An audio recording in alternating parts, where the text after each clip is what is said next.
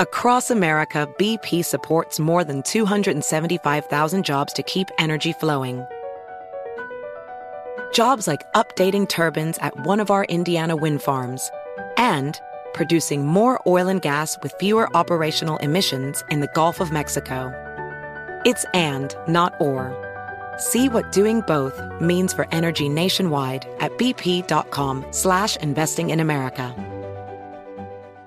Discover BetMGM, the betting app sports fans in the capital region turn to for nonstop action all winter long. Take the excitement of football, basketball, and hockey to the next level with same-game parlays, exclusive signature bets, odds boost promos, and much more. Plus, now you can sign in, place bets, and manage your cash balance under the same BetMGM account in D.C., Maryland, and Virginia. With the same username and password throughout the DMV, it's never been easier to play with the king of sportsbooks. Download the BetMGM app today. BetMGM is an authorized gaming partner of the NBA and an official sports betting partner of the NHL. BetMGM and GameSense remind you to play responsibly and offer resources to help you make appropriate choices. Please gamble responsibly. BetMGM.com for terms and conditions. Must be 21 years of age or older to wager. Washington, D.C. only. Please gamble responsibly. Gambling problem? Call 1-800-GAMBLER. This is Tracy V. Wilson from Stuff You Missed in History class. The national sales event is on at your Toyota dealer, making now the perfect time to get a great deal on a dependable new car. Like a legendary Camry built for performance and available with all-wheel drive, you can count on your new Camry to get anywhere you need to go. Or check out an affordable and reliable Corolla with a trim for every lifestyle. From the hip sedan to the sporty hatchback, there's a Corolla built just for you. Check out more national sales event deals when you visit buyatoyota.com. Toyota, let's go places. Residents at Brightview Senior Living Communities enjoy enhanced possibilities, independence, and choice. Brightview Dulles Corner in Herndon and Brightview, Great Falls, offer vibrant senior independent living, assisted living, and memory care services through various daily programs and cultural events. Chef-prepared meals, safety and security, transportation, resort-style amenities, and high-quality care. Everything you need is here. Discover more at brightviewseniorliving.com. Equal housing opportunity.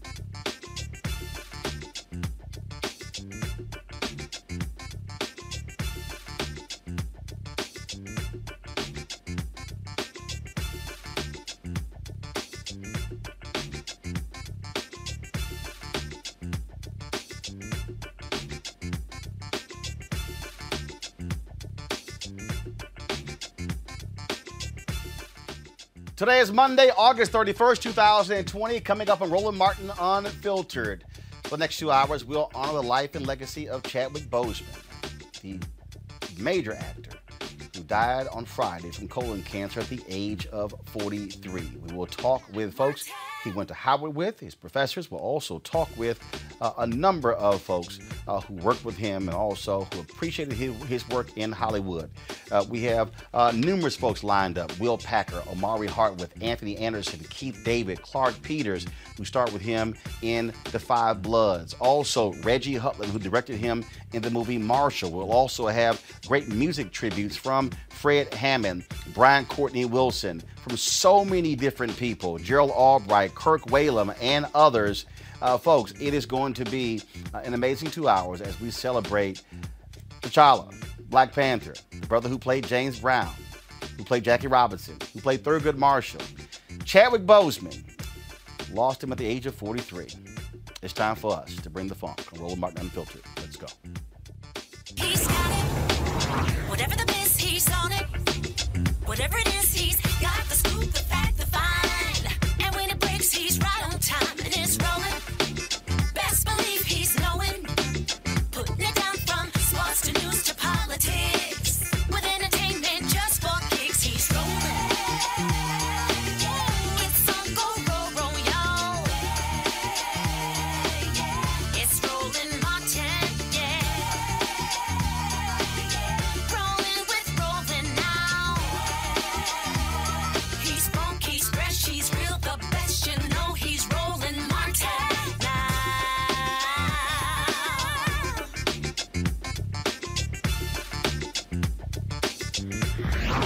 Martin.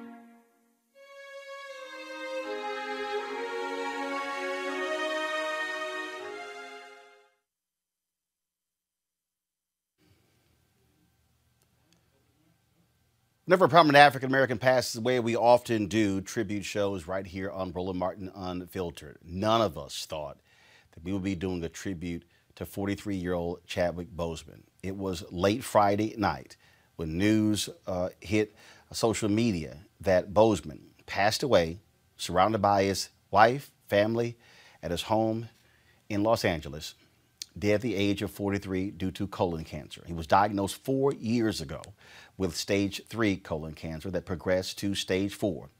We watched him in the movie Black Panther. We watched him, of course, take that role, movie that went on to make more than $1 billion. We saw him in so many other movies as well. This strong, virile figure, a warrior, to lose him at such a young age. This was the statement his family released. It is with immeasurable grief that we confirm the passing of Chadwick Boseman. Chadwick was diagnosed with stage 3 colon cancer in 2006 and battled with it these last 4 years as it progressed to stage 4. A true fighter, persevered through it all and brought you many of the films you have come to love so much, from Marshall to The Five Bloods, August Wilson's Ma Rainey's Black Bottom, and several more. All were performed during and between countless surgeries and chemotherapy. It was the honor of his career to bring King T'Challa to life in Black Panther. He died in his home with his wife and the family by his side. The family thanks you for your love and prayers and asks that you continue to respect their privacy during these difficult times. Folks, tributes to his life have been pouring in from people for the last 72 hours. President Barack Obama posted this: Chadwick came to the White House to work with kids when he was playing Jackie Robinson.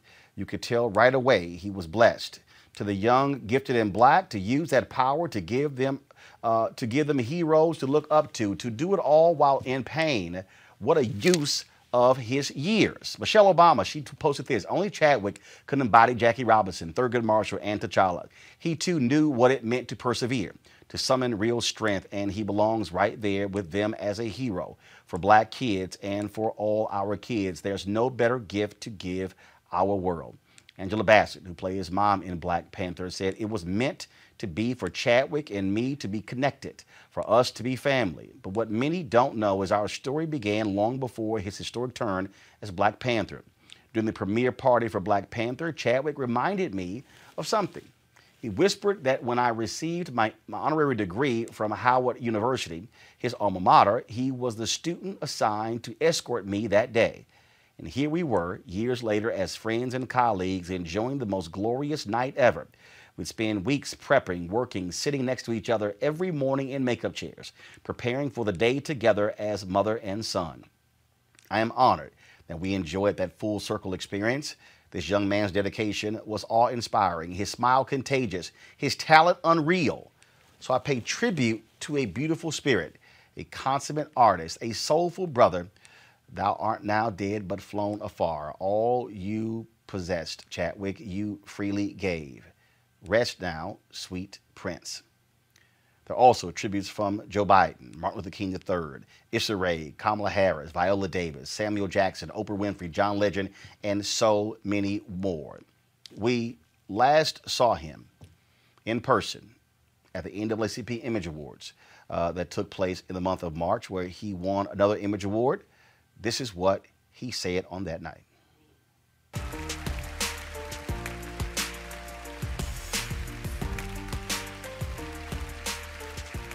Ain't you?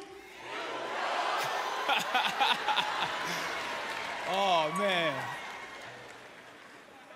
You know I had to do it. They say black people always thank God when they win, and I'm not going to let you down.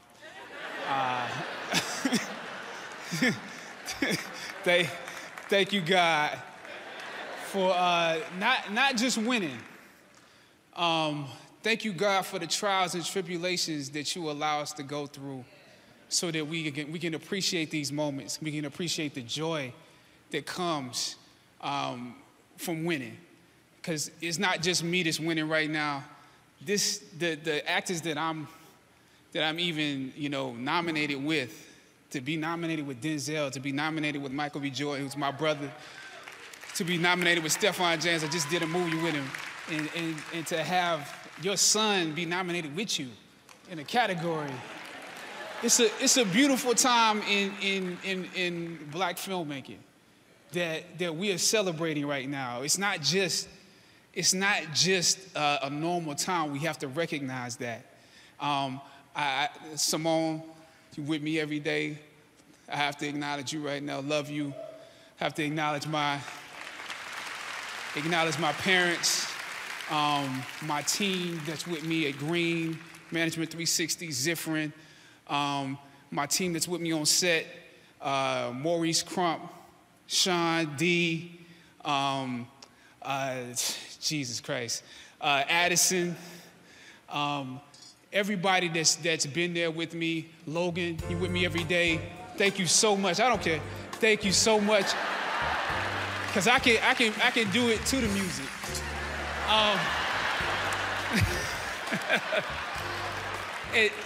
And the entire cast of Black Panther, my director, you are a genius. So thank you so much for this award. All right. None of us thought that would be the last time we would actually see him grace the stage to pick up one of the awards that he was clearly destined to win in his career. Joining us right now is Keith David. He starred with Chadwick Boseman in the movie 21 Bridges. He joins us right now. Keith, glad to have you right here on Roland Martin Unfiltered. Hey, man, I'm happy to be here. I'm, sorry it's on this occasion. But he was, again, I've talked to so many people, and people say that they're just stunned. One, only those who close to him were aware that he was suffering from colon cancer. Ryan Coogler wrote that he had no idea when he did Black Panther. Other folks who've acted with him said they had no idea he was going through this and doing his own stunts in these movies, battling colon cancer. Just talk about the two of you on set with 21 Bridges. Well, I mean, of course, I had no idea, but I wasn't supposed to. I mean, and I think that he was a bigger hero off stage than he was on stage in any film, because to be able to walk through that journey with the grace and dignity that he did, it's extraordinary. That's what we should walk away with, is that when God is walking with you, there's nothing you can't do. That is an excellent point, because the reality is he was focused on the work, wanting us to see the work. And when you look at these iconic figures that he played, but he also made clear that he wasn't those figures. He played Thurgood Marshall. He played Jackie Robinson. He played T'Challa. He said, but that's not me. I'm simply that's the art in which I'm operating in. Yeah, well, I mean, that's what we do. We are all lucky and fortunate that he was the vessel chosen to play those parts, because he was phenomenal. He did a phenomenal job. I saw it was I think not Jimmy Kimmel, but one of the late night talk show hosts, Fallon, he was on, and people came to talk to his statue, right, telling him they enjoyed the film, and then he came out and greeted them. Right. It just shows to you the impact that particular performance had on the world. Not every movie makes $1 billion, but it makes $1 billion because you have the people who can fulfill the vision and don't disappoint. So he rose to that occasion, phenomenally. And that will never be able to be taken away from him. A lot of people want long careers. There are others who want to have not quantity, but they want to have quality. He was involved in acting for a very long time, but did not get his first leading man role until he was 35 years old. He passes away at 43. It's an 8-year time span. But we will remember for a very long time, not someone's career that spanned 5 decades, but somebody who did a hell of a whole lot in those 43 years. And that's what's most important. Like Martin Luther King said, longevity has its place, but it really has to do with the quality of the time that you're here and what you do with that. How do you live? How you live in the dash. That's important. And he, has a phenomenal legacy in the dash. Indeed. We have a number of musical tributes, but there's no way in the world I could go to them and not give you an opportunity. Folks may not realize you're an amazing singer. Last heard you when you were singing at Dr. Joseph Lowry's 94th birthday celebration. And so what's in your spirit to honor the great Chadwick Boseman?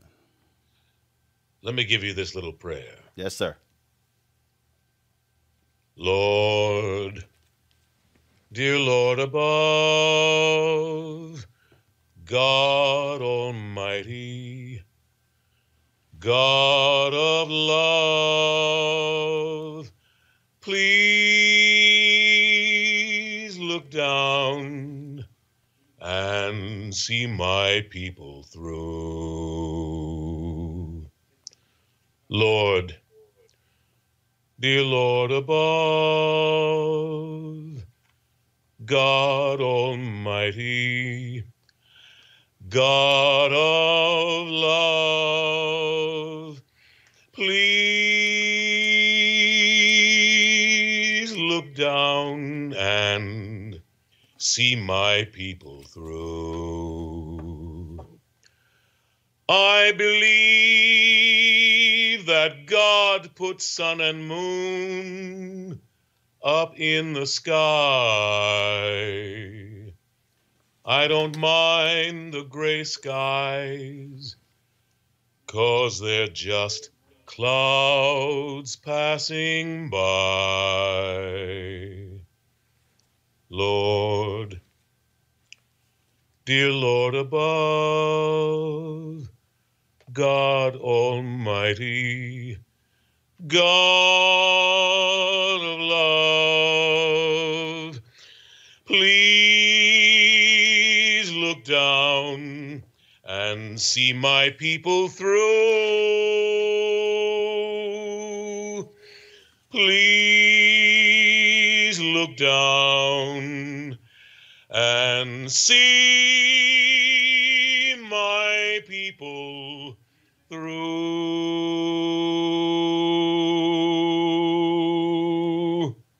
Keith David, we surely appreciate you joining us, sir. Thank you very much. Thank you. Folks, I want to bring in right now Dr. Greg Carr, Chair of the Department of Afro-American Studies at Howard University. We're going to be chatting with him all throughout the next 2 hours. We also have a number of people who we are going to be talking with, folks at Howard University. Greg, I keep going back to the difference here, the difference in terms of the number of people who have just been floored by his passing. Obviously, I think for a lot of people, it was similar to Kobe Bryant, who was killed in the helicopter crash at the age of 41, not knowing that Chadwick Boseman was sick, not knowing that he was battling this. Then all of a sudden, around 10 p.m. on Friday night, seeing this alert, I remember you sent me a text going, is this true? Is this true? But I think it's also hitting people a different way, because I would dare say, as someone who's 51, this is like between, you take Kobe and him, you know, major stars who passed away in their prime. And for many of us, for our generation, this is the first time it has happened. We've lost old people who were older, but to lose someone at a young age hits a lot different than somebody who's 75, 80, 90 years old. It does, Roland, and thank you for inviting me into this homegoing that you're convening with so many of the people who were near and dear to our brother. And of course, we lost John Thompson today. He made transition, but he was 78 years old. Mm-hmm. So it is different. You know, it's interesting when we talk about celebrity. When a sports figure makes transition, we tend to use sports figures to mark our coming of age. We were young together. So we get into arguments. People say, oh, well, Jordan wasn't the best. You never saw the big O, Oscar Robertson. What people are really saying is, I was 14 at a different age when you were 14. When we lose musicians, when we lose musical figures, and you've done tributes to Prince, Aretha, so many others, you know, their music is the soundtrack of our life. But when we lose a film star, we often lose people who plant these indelible archetypes in our minds for the roles they portray.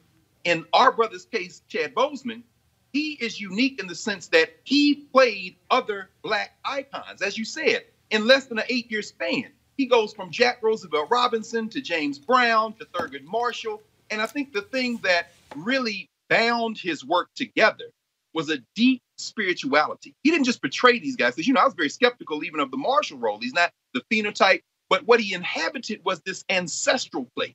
And I'm so glad you're going to have one of my former colleagues at Howard, who's now at American University, Sybil Roberts Williams, who was a playwright. People are just now beginning to understand Chad Boseman came out of South Carolina to go to undergrad to learn how to write plays, to learn how to be a director. He was headed to the East Coast, to New York. Hollywood became something that was almost a second act. And so when we see the fact that his first 3 kind of produced plays, Rhyme Deferred, then Hieroglyphic Graffiti, then Deep Azure, these are plays that play with African themes. Finally, as my brother and colleague Todd Stephen Burrows, who's at Seton Hall, often says, he says, what Black Panther did, an imaginary hero that he inhabit with the force of the culture of Africa in a kind of Pan-African gloss. He says what Black Panther did was finish the job that Roots started. Roots started having us look back toward the continent of Africa as our foundation, but slavery was still the frame. What Black Panther did, what those young women did with Chad Boseman at the center, they made it okay, cool, necessary for us to understand that we are African people. And I dare say that that might be his greatest enduring gift as a symbol of the communities that raised him. So I'm looking forward to these next 2 hours as you convene this family to help the world understand who Chad Boseman was before Black Panther, during Black Panther, after Black Panther. Watch these folks you see the next 2 hours. You're going to really get a glimpse of something you probably won't see anywhere else. In fact, you won't see it anywhere else. One of the things that we wanted to do wasn't just to talk to people in Hollywood who worked with him. We also wanted to bring a spiritual aspect. Chadwick Boseman was a very spiritual brother. He was a praying brother. In April, when there was a charter school here in D.C., they wanted, they reached out to me and they wanted folks to speak at the graduation. And Chadwick was one of those folks who we reached out to. And what I did was I hit him up and he said, this is what he said. We'll meditate on this in the morning. I decide everything that way. Thank you for thinking of me, brother. And that's who he was. He was a spiritual brother. I'm going to read later Ryan Coogler's letter that he released. And Greg, he talked about even in Making Black Panther, how Chadwick was focused on the spiritual nature of Africans. And made that clear that was going to be a major part of this. And it was interesting reading it because it read as if that Chadwick was the director of the soul center behind this project and not the folks who were behind it. I agree, Ro. It's interesting. I was interviewing for the position at Howard the spring of the year 2000 when Chad Boseman was finishing up. So I had a number of his friends when I came in the fall as my students. One of them in particular, Jabari Axum, Jolly D, as he calls himself, a master drummer, really a wonderful artist. Chad Boseman pulled him in, and he helped with the choreography, a lot of the drumming and music on the picture, and they actually lived together during the filming of Black Panther. And one thing that struck me was I'm racking my brain saying, you know what, I must have met this young brother because we would come down from Philly to go to Pyramid Bookstore, Jewels of the Sun, and then the bookstores that Chad and Jabari and them worked at. So there was a brother there, Baba Tahuti, Baba Rafu. Chad Boseman was working in an African-centered bookstore, reading, studying. And so to read and to understand that he was leading these conversations on set, not only does that not surprise me, every time I would see Chad Boseman, when he would come to Howard, he'd do screenings, came to graduate, he had an ankh on. And that's a fashion statement for a lot of people. But Chadwick Boseman was deeply rooted, not just in terms of his spiritual practice, but in terms of his study. And so this brother, no doubt he had a calming, centering influence. And I think you framed that perfectly, brother. I think that brother, in many ways, was, in fact, the director of the insistence that this work be grounded in African spirituality and African culture, whether it be continental African culture or the respect for ancestors. Because no way do you inhabit Jackie Robinson, James Brown, no way did you inhabit Thurgood Marshall in ways that allow you to convey the spirit unless you're in a spiritual conversation. Which is why I think that people have responded to the movie in a totally different way, that they felt it, I was watching the ABC broadcast last night, no commercials, and the line from Angela Bassett, show him who you are. And there are just so many other moments in that I think connected with Black people in a totally different way. And so even though Chadwick Boseman will not get an opportunity to be in Black Panther 2, actually, in the words of Andrew Young said, physically a person may depart, but if we're still talking about them, they are still here. No question, brother. That's the truth. Roland, and I know you're a deeply spiritual man. You know, you and Dr. Jackie Hood Martin, your wife, I mean, spiritual practice is at the center of everything you do. To know that Chadwick Boseman's oldest brother is a minister. To know that Chadwick Boseman had spirituality not only at the center of his practice, but it embodied everything he did. To know that he trusted ancestors. I mean, one of his heroes was Muhammad Ali. At commencement, he tells the speech, and you played it, where, he says, I meet Muhammad Ali there in the yard. And I'm doing this X because not for Wakanda, although that's a symbol of Ptah. That's a whole nother conversation, ancient Egyptian symbol. And Basset, it's all in Black Panther. But to meet him at that crossroad of the yard reinforces the idea that Chadwick Boseman seems to always have been aware of himself in time and space. We're here for a short time.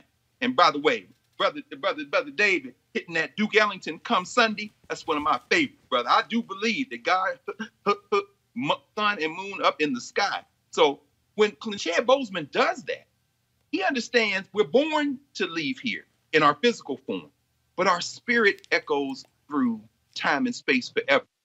Chad Boseman didn't have to make another film past 42 to be indelible in our minds. But by elevating T'Challa, he made it not only okay to be African, he made it okay for us to express our spirituality as African people. And that resonates in every frame of that film, brother. People who wanted to bless us. Bishop Hezekiah Walker, every praise.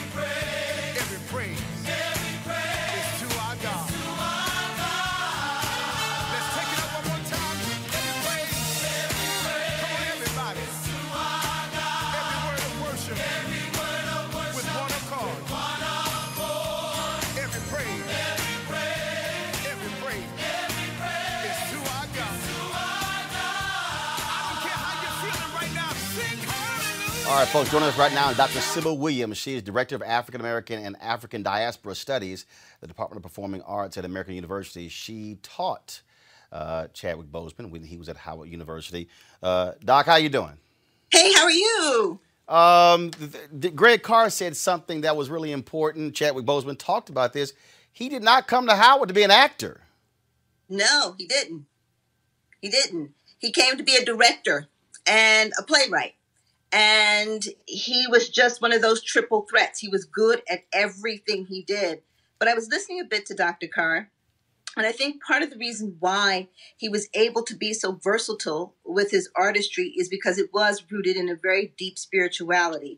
And it was that idea that sort of African artistry that we all are rooted in, for those of us who practice, that we are the voice of our ancestors and our people, and we use whatever means necessary to move our ancestors forward. And he always worked with that idea that he was advancing something in someone spiritually. So I think that is why he was able to do the kind of work he was able to do, even though his concentration was specifically directing.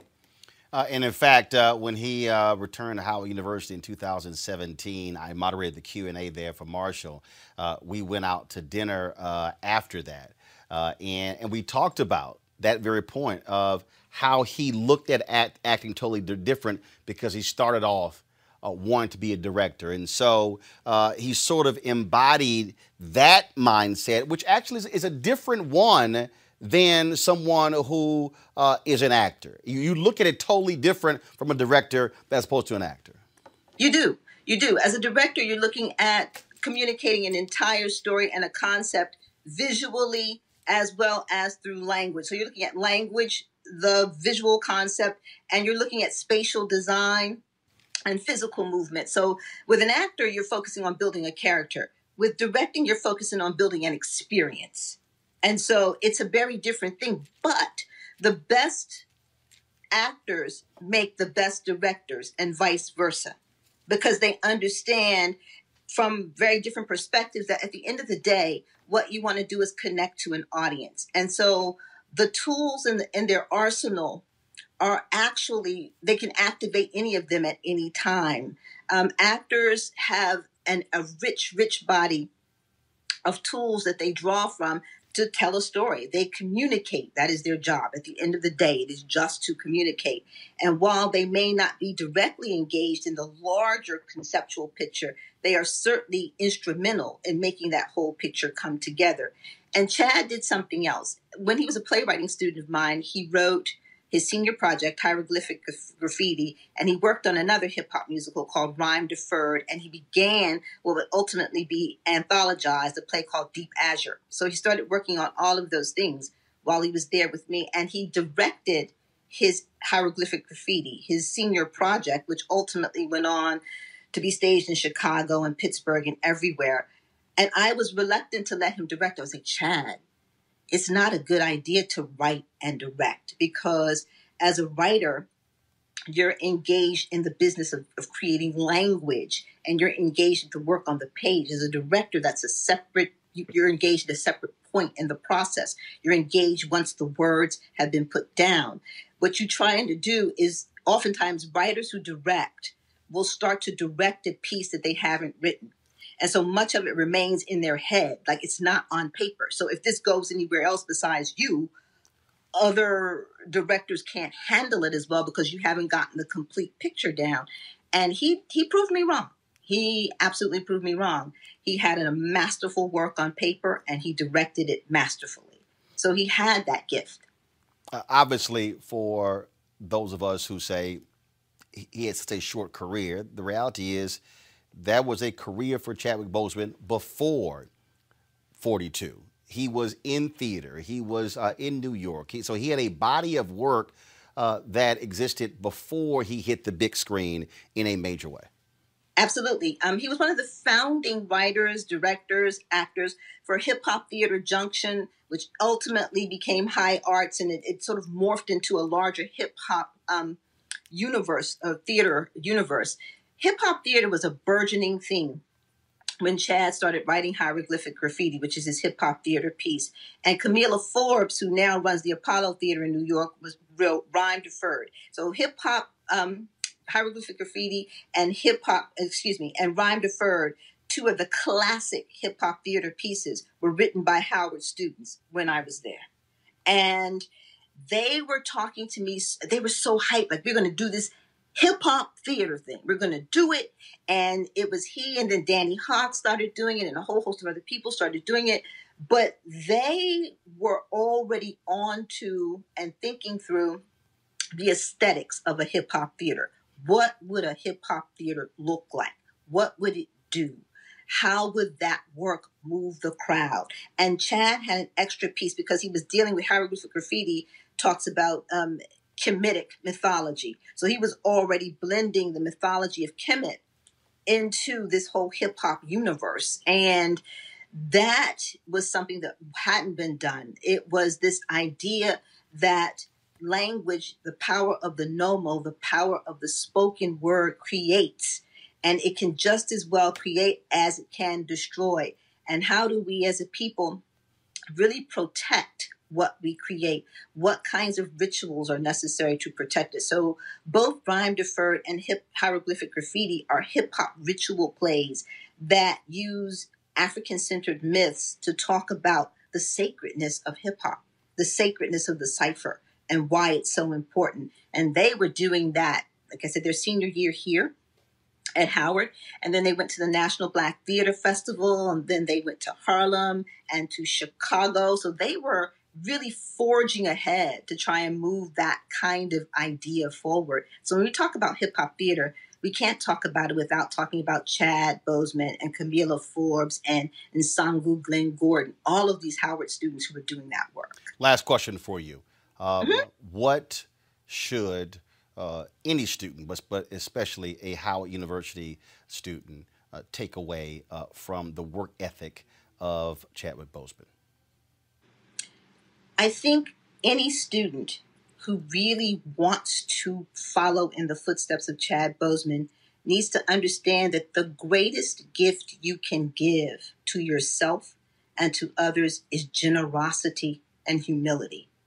As I said in an earlier statement I was making about Chad, he was a true intellectual in the Ibram Kendi sense of the word, in that he had a zest for learning, a love for learning. And when I say intellectual, I mean, again, true. Anybody can teach us anything. Chad would be across the street at the Blue Nile, sitting in front of Blue Nile, talking to people about Kemetic science when he wanted to learn it. He would, that's what he did. He went anywhere people had knowledge. And so he had this girth, this breadth of knowledge that was tremendous because he was a true intellectual. He loved to learn. And that makes you generous, and that makes you humble. And if you want to be a good artist, that's where you begin, I think. Dr. Sybil Williams, we certainly appreciate you joining us for this tribute to Chadwick Boseman. Thank you. All right, thank you so very much. Folks, Pastor John P. Key. And I thank my nephew Roland for giving me this opportunity. As I look at the many people who've been devastated in the last few days by the loss of this amazing young black man, it made me pause and try to reflect on what made him so different. I called him homie, not because I knew him, but because he was a fellow Carolinian, and he was born approximately 2 hours from where I live right now. When I would hear him speak, I wouldn't hear what other people heard. Although many felt his pause and his grace came from the years of being such an educated man, I always knew it came from an humble beginning. In every interview I saw, from his thank you to the amazing Denzel Washington, to the MTV award that he gave to Mr. James Shaw for having so much courage, it was never about him. It appeared that he always took the time to thank others. If it was an accomplishment or a dream or vision that hadn't taken place yet, it always came from an humble place. So tonight we celebrate him not just for the many movies, not just for the heroes he played, but the hero that he will always be. He was a son, he was a brother, he was a nephew, he was a cousin, he was a loyal friend that we all wish we were acquainted with. To endure all that he did those years and never say a mumbling word took unimaginable courage. So instead of asking God tonight, Lord, why did you take him so young? Why did he have to go? Why did he have to leave us? Tonight we say to God, thank you for allowing all of us to grace his presence. Rest in paradise, Mr. Boseman. Job well done. I offer this. See you again. I'll see you again. Very in the rapture. Chadwick one day will all reign. Oh, so glad the Lord allowed you to be son, brother, husband, and friend. Oh, I will see you. We will see you. Yes, we will see you. We'll see you again.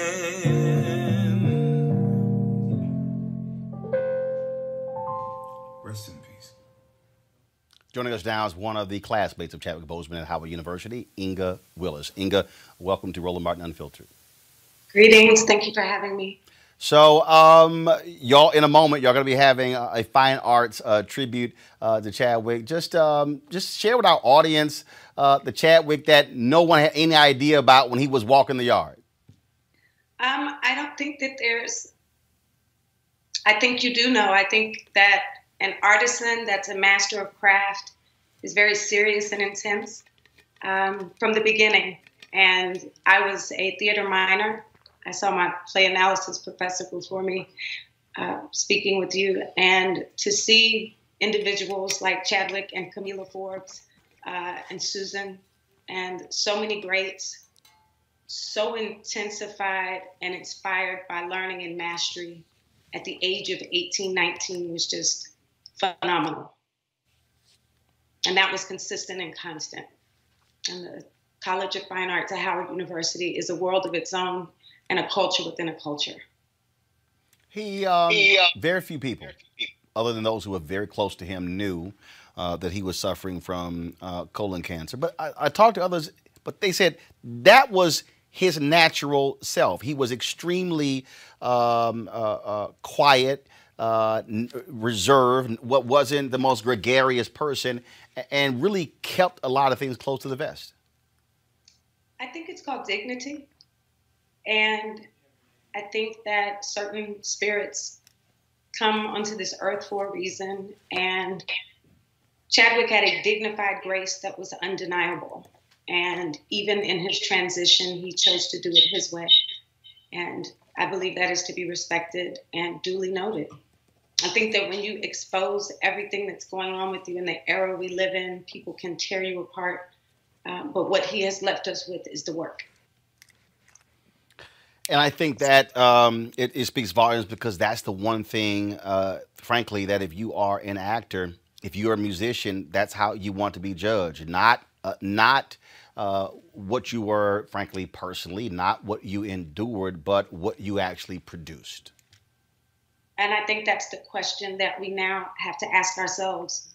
How do you desire to be remembered? What will your work leave for the future? And Chad was able to accomplish what most people won't in 60 or 70 years in such a short span of time and fulfill God's purpose. And so this evening, the Fine Arts family will celebrate him in Howard style. And it is an honor and privilege to be trained and molded at Howard University, where iron sharpens iron, and it's Howard forever. Unfiltered family, they're going to have that tribute, and we're going to, after they're done, get that file, and then we'll actually stream it so everyone else will be able to enjoy that. Inga, we certainly appreciate you joining us. Thank you so very much. Thank you, my brother. Thank you. Folks, other Howard University graduates and current students took time to stop by the Fine Arts Building at the university today. A memorial was created this weekend by alumni and actress Lauren E. Banks. She took time to speak with us about her experience watching Chadwick Boseman on the set of Black Panther. As a student, all you heard about was Chadwick and his work ethic. You heard about how, when he would come to campus, you saw the pride in the professors, and I as a student, felt the hope that he gave us students. He was operating at the top of his game, and over and over and over. And I knew that was only because of the work ethic that so many professors spoke about. As a student in grad school at the Yale Drama School, I had a teacher who was the dialects coach for Black Panther. So I was able to shadow the whole production for about a week during the spring break of mine. And I watched Chadwick work. I watched, in particular, those big ritual scenes at the waterfall. And he took on a ritual before every take. And his attention to detail, his honoring again of the ancestors, his cultivation of community were all permeating full force through that work. And the set itself, the people that he invited from Howard that he went to school with to be on set, honoring, I was able to be there, and that had a huge impact. And to see that set, to see him work, to see a Hollywood set that was unprecedented in that way, that so many people of the diaspora came together to make that story happen, was critical to my education and my overall cultivation as an artist. What's one thing that... There were other students who also shared their thoughts and perspectives about Chadwick Boseman. These are like tears of sadness, but like also joy, because I'm really blessed that we got to live in a time where someone like Chadwick got to bless the industry with his integrity to create change for the Black community. And that's why it hurts so much that he's gone, because for me personally, he was a big part of me when I came to Howard, because Black Panther came out and I was a transfer student, so it was really vibrant. I don't even know if that's even the right word, but it was just a lot to take in, to go to the school where this man who did a big thing for the culture came through. So he knows like what we all go through when we come here, the struggles, and where we come out on the other side, and how vibrant and lively life can be, because we have the tools, what it takes to change the world, because we went here and we're at the Mecca. And when I think about his career, it was all about purpose, and it was all about changing how we're seen in the media, and that's a big part of what I want to do going into the entertainment industry, as a director, as a writer, and as an actress. And for that, he was a blueprint, he was an icon, and he was a role model, and his legacy will never die. And as a Howard Bison, and as Bison, we're going to uplift that legacy, and he will truly be missed. But the thing I really, really appreciate with Chadwick is, if you think about it, he gave dignity to the roles. If you think about the people he portrayed, and just to think of some of them, like James Brown, Thurgood Marshall, and just Jackie Robinson. These were people who had dignity. And what he was able to do, which I think was magical, he was able to take the energy of these characters, bring them through him, and then send it to you. And that's amazing when you can take that positive energy from one source to another source to a third source. He was on the yard, and Muhammad Ali was walking on the yard. Yes. And it reminded me all the times that I've seen somebody walking on the yard that I recognize. Same. And he talked about how, when he saw him, he made eye contact. And for me, I imagine it being right down there by the sundial, because I'm a cute. So I was like, all right. It's just really brought it to life for me, and what that experience would look like. And he said that him and Muhammad Ali put this up right here and said how he transferred that energy, and through that you're gonna have to fight a lot. There's a lot of struggle that's left to come. And so he gave him the strength through that to fight on. Absolutely. I feel like through that speech he passed that on to me. So, when I look at him, when I think about what he represents, and I think about King T'Challa, that, it don't die with him. He really brought that to life, and I feel like everything within him, he kind of passed that forward to me. I was right there on my commencement, man, listening to him speak. I remember I was right there, as far as we are from each other, looking at him, and I look at that video, and it's just man, when you pass on, it's just a transition, like you said. It's not the end. Let's go back to Dr. Greg Carr. Greg, it matters to have graduates, alumni, to inspire the next generation to come back and to impart wisdom. Brother, it's really, we didn't plan this, and y'all watching this, Roland did what Roland does. He conjured the magic, put the pieces together, and he's rolling. I did not realize until I saw one of my former students and dear sister, Lauren Banks. We're going to hear a lot more from Lauren in the future. Didn't realize you were going to interview her until I saw her. Lauren, many of the students that you just seen, and alum like Inga Willis and others, she mentioned Camilla Forbes, these students are attracted to a certain energy. They come with that purpose. And so we think about alumni at Howard. And, I was a theater major at Tennessee State. So when I first got to Howard, Al Freeman was still on faculty. He's since now an ancestor.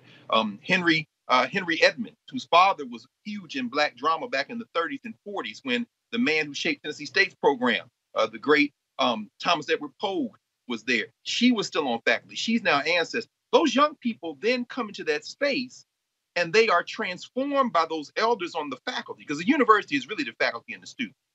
And then as they are molded, they mold with each other.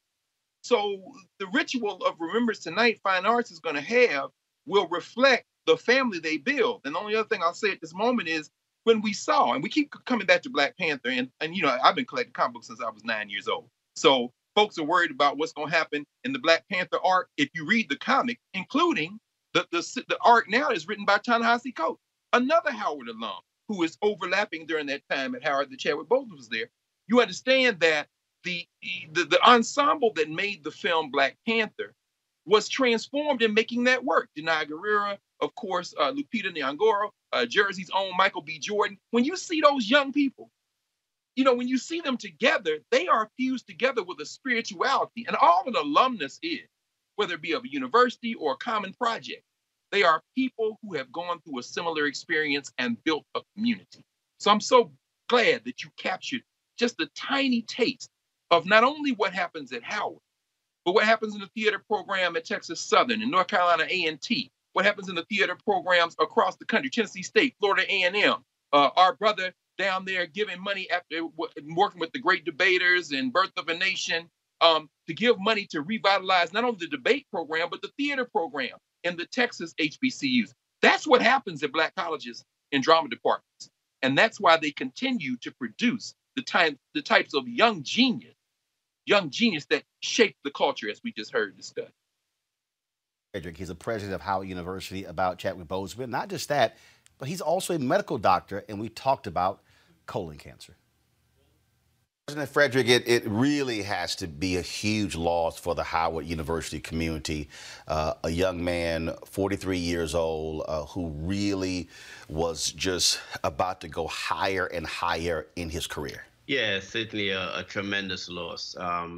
And I think, obviously, the time that he spent with us will always be regarded as short. But I hope that as a community, we'd also recognize that the quality of a life lived is not measured in time, but it's really measured in terms of impact. It's measured in terms of love. And he embodied those things. And I hope that we would all be appreciative of the time, regardless of our perspective of how short it was, but recognize that it was so impactful. He was so personable. He was so committed to his craft and committed to social justice. A lot of folks may not realize, but you also are a medical doctor.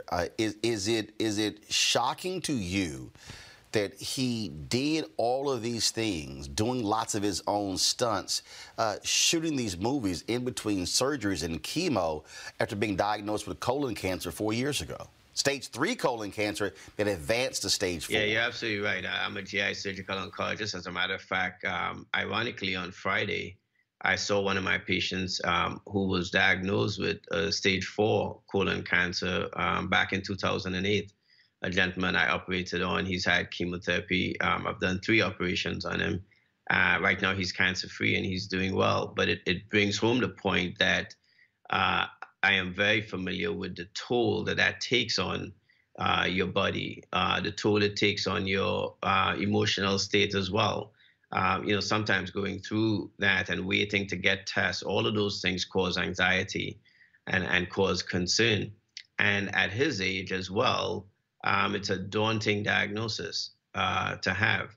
And unfortunately, it's happening to too many younger African Americans. But for him to do all the things that he was doing, to never once complain, and I cite the fact that he came here for commencement on May 13, 2018, participated in a significant number of activities, was physically in appearance in pretty good condition, but at the same time didn't use that platform to tell his own story, which in and of itself would have been a large story to tell, but he didn't do that. He didn't make it about himself. He told a story that the graduates needed to hear. And then that, I think, also speaks to his character and his courage as well. I was there in September 2017 when we did the Q&A for the movie Marshall. And it was the first time he had come back to Howard since he had graduated 17 years previously. And he was blown away by the student reaction to that, and it was just amazing to witness that and just to see and feel his joy at the love the students gave him. Yeah, he absolutely appreciated that. You know, the morning of commencement, he was nervous.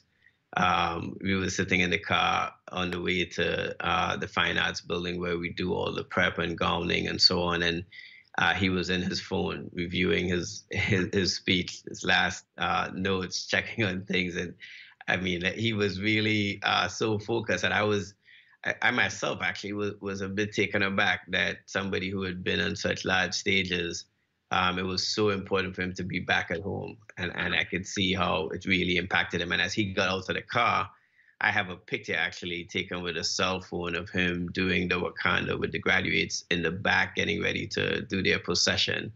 And you could just see it on his face, you know, the joy and the pride. And so you're absolutely right. He was very, I think, moved by being on Howard's campus on that day.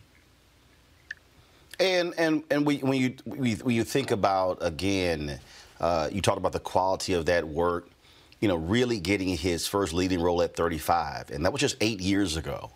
What does it also say to Howard University students that he is in a long line of African Americans who have achieved success in acting, in that chosen profession, what that says about the education they're receiving at Howard? Yeah, I think that education is excellent. I mean, the legacy that he is a part of, Taraji P. Henson, Felicia Rashad, Debbie Allen.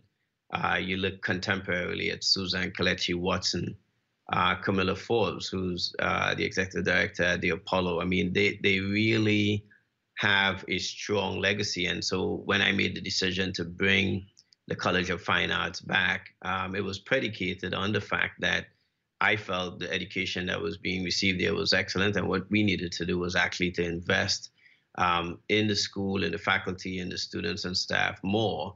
And that would certainly exponentially bring these types of rewards. And so it does speak volumes to what they do. And I think I'm glad that you made the point that his first major role, breakout role, was at the age of 35, because that's what he spoke about when he came. He spoke about failures and how you get through that, and the grit and resilience and finding your purpose and sticking to it. He's written a screenplay for a long while that he's been dedicated to, and you know, things like that always remind me that he was really dedicated to the craft.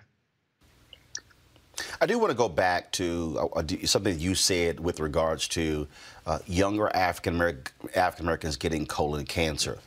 Why? What's going on? Yeah, you know, this is something that we have to study more closely. When I was in medical school back in the early 90s, our screening guidelines were that you got your first screening colonoscopy at the age of 50. And that was because the majority of people who would develop a colon cancer, unless they had some genetic predisposition, would get that colon cancer subsequent to that. What we're beginning to see now is increasing numbers of people with colon cancers in their late 20s, in their 30s, and certainly in their early 40s. And that is absolutely mind-boggling. Just over the period of time that I have been out of medical school. So if you think of a 25-year period, the average age in that African-American community in particular has dropped. And that's it's something for us to watch. Right now, the screening guidelines are that you get screened at 45. That still would not have caught his cancer. And I think that that's lost on many people. There may be genetic issues that he may have had that's inherited, and therefore screening of families, especially of African-Americans, they're less likely to get genetic counseling. They're less likely to be referred to get those genetic tests. And those are the things that we have to raise. And I remind people as well, another dear friend, Ibrahim Kendi, whose story has been well told, was also diagnosed with colon cancer at an advanced age. And he's been writing and doing his work. But that's a part of his story that he has also been open about and spoken about publicly as well. And his diagnosis as well, I believe, was at the age of 36. So these are young African-American men, productive, who are being stricken with a very deadly disease, and something that we as a community really have to think about how we're addressing and to move it forward. Hearing him in 2015, and so he was diagnosed a year later. Are there any particular signs that we should be paying attention to? Anything with physically or anything in our stool? I mean, what should we be looking for when we talk about colon cancer? Yeah, we should be looking for things like blood in the stool. Is one of the things we should look at. Sometimes people present with some abdominal pain that's a little bit unusual. Unfortunately, weight loss is one of those things, or significant change in bowel habits. People present with anything from constipation to sometimes they may have loose stools, as getting around an area of obstruction is different. So all of those are things that we should pay attention to. Another important thing is our family history. How many of us have aunts and uncles that we're not sure what they died of, etc.? And those are things that we should be having conversations with the elders in our family about. And sometimes you hear people say, well, he had a bowel problem, and those may be things that tip us off that we do have some type of genetic linkage that may need to be investigated, and also may prompt you to get a colonoscopy earlier at the age of 35 or so as well. Well, I'll tell you this here. Right before COVID really hit, I had visited with my doctor. We had gone through my yearly exam, and literally sitting on that counter right there is the referral to actually get a colonoscopy done, because I'm being 51 years old, and so of course they shut everything down when COVID hit, and so now that we're sort of out of that really tough danger space, a phone call certainly will be made, and so I certainly hope other brothers and sisters do the exact same thing. Yeah, and I encourage you to do that. I had mine done last year, out to 50 really as well, and yes, the prep isn't great, etc., but yeah, it definitely is a strong peace of mind to have had it done, and to know at least that at this point that colon is clean. And so that's something that I certainly admire you for making sure that you stick to getting done as well. All right, Dr. Wayne Frederick, we certainly appreciate it. Chadwick was a hell of a guy, and did indeed love him some Howard University. Oh, absolutely, and we certainly loved him back as well. All right, thanks so much. Thank you. All right, folks, one of Chadwick Boseman's last films was the movie Da 5 Bloods, directed by Spike Lee. Clark Peters was one of the actors in that movie. He joins us right now across the pond. Clark, glad to have you back on Roland Martin Unfiltered. Sad to say so under these circumstances. It's devastating, Roland. First of all, thank you for having me on. It's good to touch base with you again.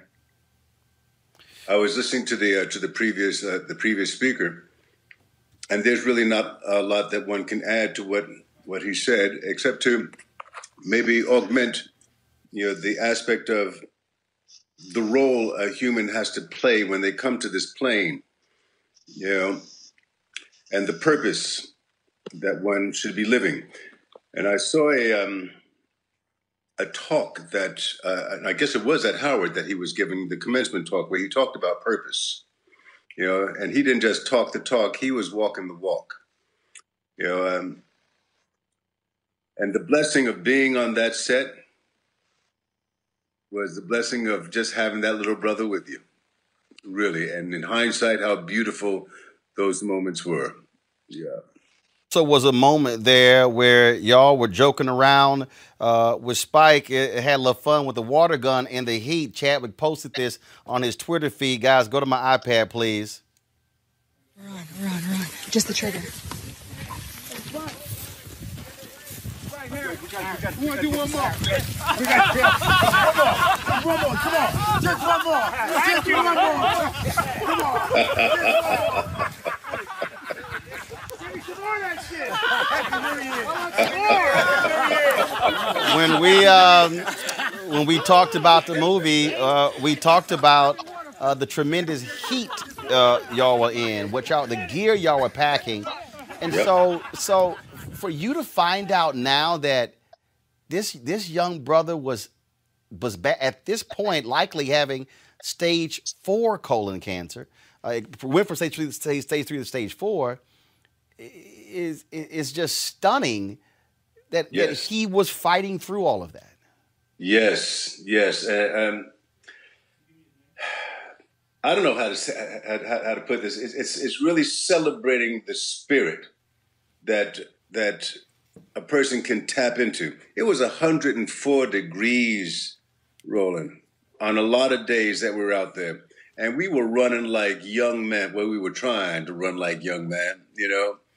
And if you look at what Chad was doing in that scene when the helicopter lands, you know, he's running half the length of a football pitch from that helicopter to the first place that he has to land, you know, and then zigzag across that field, which is as long as a football pitch, to get to the airplane, you know. And it's not just, you know, take one and you're done. No, you're doing that 2, 3, 4, 5 times, you know. So in hindsight, I just found myself earlier today just completely overwhelmed with emotion that this child was going through all this, you know.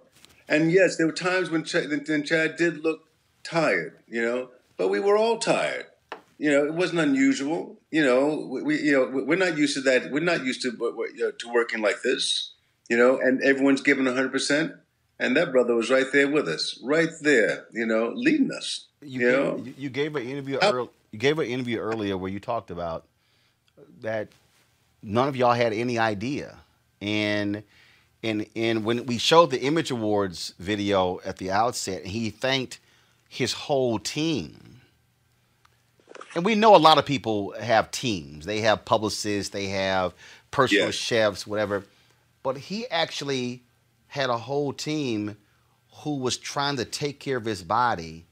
And you saw that and thought it was one thing, but now we know it was something else. You know, there were times when he would come on off and he would sit down, and Bruce would be there massaging him. Somebody else would be rubbing his feet, you know. There was another person who was just doing like an energetic thing around his aura, and at first, you know, we thought, you know, he's being a little precious here. That's exactly what we were thinking. I promise you, you know, and how wrong we were. They were being precious because he was precious. He was precious, and they were really looking after that gem, and we had no idea, you know. It's that, and that's what got me this morning, you know, because my wife had asked me, you know, what was he like, and I was looking forward to working with him, you know. And that moment is how wrong can you be, you know, when you don't give a person a chance, you know, when you come upon somebody with some prejudgment, you know, and that's what pissed me off, excuse my language, you know, for letting something like that get under my skin, you know. I'm thinking like, we're here to work and you sitting over there getting pampered. Well, you were supposed to be pampered, you know, and you were supposed to be treated like that. And he was right to applaud his team for doing that, because as a witness, they looked after him like, to the point we didn't know what was happening. We did not know, and they supported him through that 104-degree heat to do the things that he had done, and he would not have been able to do it without that treatment. You know, and that was absolutely accurate for that to have been like that. And I was a fool not to look at it in some other way, you know. But this is what Hollywood does to people. This is what, you know, these are the trappings of our business, you know. And it's very rarely that you come across an actor who understands their craft, who understands the power of storytelling, and aligns themselves accurately and their lives accurately with the best way to use this God-given gift. And there's one, you know, there's one who did that. You know, very few of us do that. There was a video that he did. He had posted on Instagram, and it was a video that he did back in April that showed a significant amount of weight loss. And there were a lot of people who were commenting on that video. There were people who said they were concerned about his weight loss, and they were just really talking about it and just very concerned. And at the time, I was like, guys, look, this is what actors do. 50 Cent did a movie and lost a ton of weight. Christian Bale put on 60 pounds. Robert De Niro. These things happen to actors all the time.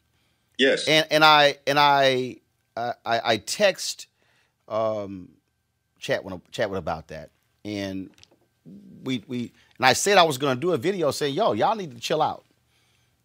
And what happened was we had a conversation, and he asked me not to reveal it at that time. But you being an actor, I would love for you to speak to this, because this is actually what he said. As an artist and a human, I shared my feelings with you. But in the public realm, I can't explain myself. That takes away from the art and the way of the artist. I would rather be misunderstood than go explaining away the reasons for my actions. You will see it on the screen. Yeah. There's just a certain code that you live by when you do this for real. People don't understand our craft or our way of life. Both things feed each other. He thanked me for doing the video. He never revealed what he was going through. Yeah. And when he passed away, I got the news and I sat at my kitchen table for 2 hours and I didn't move. Where'd you go, bro? Clark, are you there? Where'd you go? Clark, we still got you. Clark, we still got you. Roland, I lost you. No, we got you. Clark, you're there. Roland. Clark, we still got you. Guys, I don't know why he can't hear me, but let him know that we still got him. I lost you, brother. All right, hold tight 1 second. Guys, let me know. Clark, can you hear me now? Clark, can you hear me? All right, so let me know. Yeah, if y'all could close it out. And so I want to explain this. So folk need to understand. There was somebody who went to my Instagram page and he said, see, Roland, you were wrong. No, I wasn't wrong. Clark, can you hear me now? Yes, I'm with you. Okay. And so I read the full quote, and I sat at my kitchen table for 2 hours, Clark. And all I could do was just go back and read this text exchange that we had. Okay. And now when we lost connection there, sure. I lost what you were saying there. The last thing I heard you say from Chadwick. Got it. This is what he said. Yes. As an artist and a human, I shared my feelings with you, but not in the public realm. I can't explain myself. That takes away from the art and the way of the artist. Yes. I would rather be misunderstood than go explaining away the reasons for my actions. You will see it on the screen. There's just a certain code that you live by when you do this for real. People don't understand our craft or our way of life. Both things feed each other. Yes. And I sat at my kitchen table and I just kept reading, and I was moved to tears reading this exchange that we had, because he never ever said to me what he was dealing with. But as I read this in light of his death and knowing what he was experiencing, what Chadwick Boseman was saying was, I need you to see the character and not me. I need you to feel the character and not feel sorry for me. And that was, I just sat there, man, and I just kept reading it, and I was like, wow. Yeah, yeah. You know, it's acting is is a powerful trade to be in. If you work on stage and you're discerning, you see the effect that you have on human beings who are observing your performance. This isn't a real calling to theater to become an actor is not the calling to, I want to be a star. It is not the calling to, I want to have the big car, the big house. The calling is, how best can I tell a story that carries some truth that can alter the observer's life?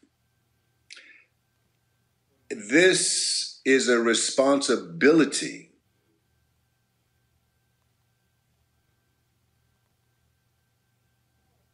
Looks like we lost Clark Peters there. We'll try to get him back. Folks, right now, I want to go to Reverend Dr. William J. Barber, Repairs of the Breach, Poor People's Campaign, with his eulogy for Chadwick Boseman. Thank you so much, Roland.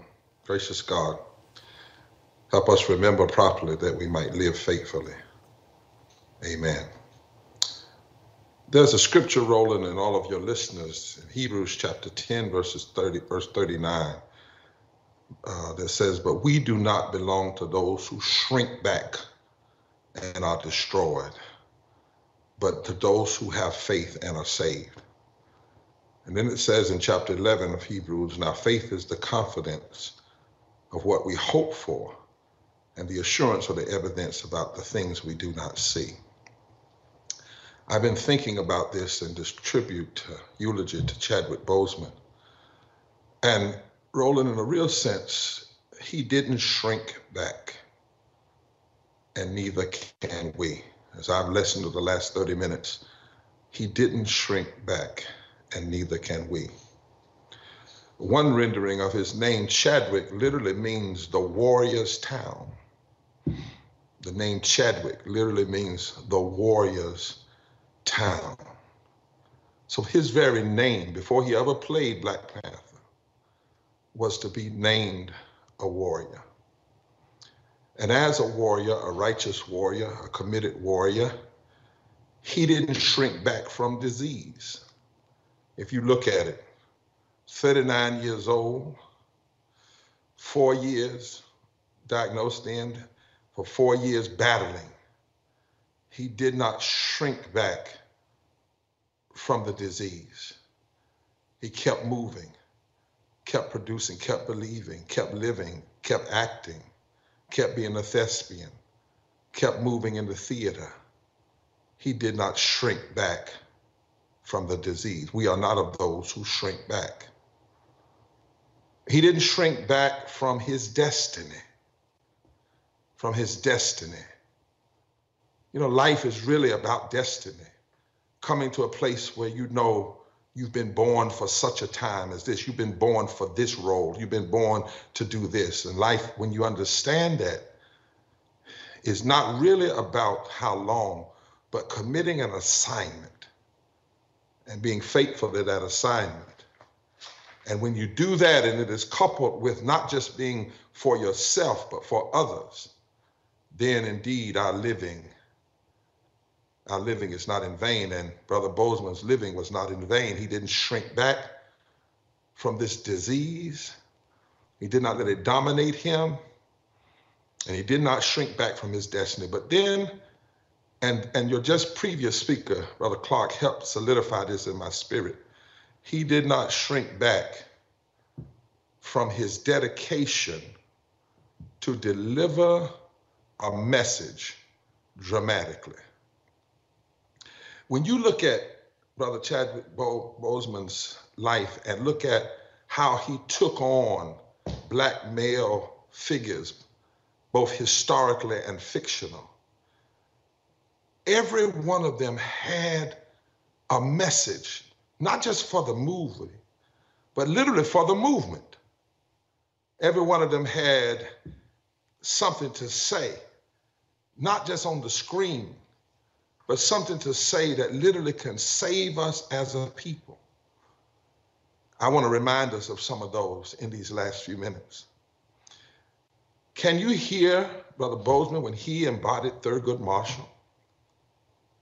And in that movie, one of the lines he dramatically presented was, the Constitution was not written for us. We know that. But no matter what it takes, we're going to make it work for us. And from now on, we claim it as our own. That wasn't just a line for a movie. He brought that line to life in such a way that we need to hear it right now in the movement. Maybe the Constitution wasn't written for us. Maybe a lot of things that have been done in this country weren't done for us, but we're going to make it work for us. And we're going to claim it for our own. Thank you, Brother Bozeman, for bringing that to life. You remember that other line in the movie Marshall when he said, I wouldn't be here if I didn't think we could win. It was a dialogue between him and the Jewish lawyer that was wondering what was going on and why would he come there, just him by himself. Do you think we can win? He said, I wouldn't be here. And then there was this conversation between him and the man who had been falsely accused. I wouldn't be here if I didn't think I could win. My, how we need to hear that when we're standing for struggle, when we're standing for what's right. There's no need to fight if we already believe we're defeated. But Brother Chadwick brought this to life. I would not be here if I didn't think we could win. That's why BLM is in the streets. That's why people are marching, because they think, they believe we can win. And then some of the lines that were said to him in like Black Panther, I'm sure my brother Freddie Haynes will deal with this one. Show them who you are. Show them who you are. There comes a time that you have to do that. And then that other one, when in the movie Black Panther, the sister says to him, you get to choose what kind of king you want to be. We need to hear that in our lives. You get to choose, Roland, I get to choose. We all get to choose what kind of king we're going to be, what kind of person we're going to be, what we're going to do with our lives. And then, you know, we have to hear how he brought the king, King T'Challa, to life. And I thought about these last three lines. One, Wakanda will no longer live in the shadows. We cannot, we must not, we will work to be an example of how we must work to be brothers and sisters on the earth, and how we should treat each other. My God, we need that example. We cannot stay in the shadows. Those of us who know what's right cannot stay in the shadows. And he brought that line, Brother Bozeman brought that line, Brother Chadwick brought that line to life, playing a fictional character, but saying to us what we need to have in this real life. Then he said, one line, he said, today, we don't just fight for one life, we fight for them all. Can you hear that? Can you hear that, those of you that are listening? When we're in the street now, whether it's fighting for Brother Blake or whether it's fighting for the person that died because they did not have what they needed on a job that was made lethal because of COVID and the inept responsibility to deal with those things that should have been dealt with. When we stand, we're not just standing for one life, we fight for them all. And then the king said, King T'Challa, in times of crisis, the wise build bridges while the fool build barriers. Oh goodness, if we could just lift that up as Brother Chadwick did and put that before the nations. The fools build walls. The fools build barriers. Don't follow the fools. The fools try to keep us one from another. The fools try to separate us black and white. The fools, but the king, when he lifted it up, when he dramatically presented that, said, in times of crisis, the wise build bridges, while the fools build barriers. The last one is, you know, in the movie, when he's thrown over the cliff, it looks like the new king has come. He has a lot of bitterness. And then T'Challa finds his way back. A fisherman picks him up, and then they are able to revive him. And he comes back for that second battle. And he says, I never yielded.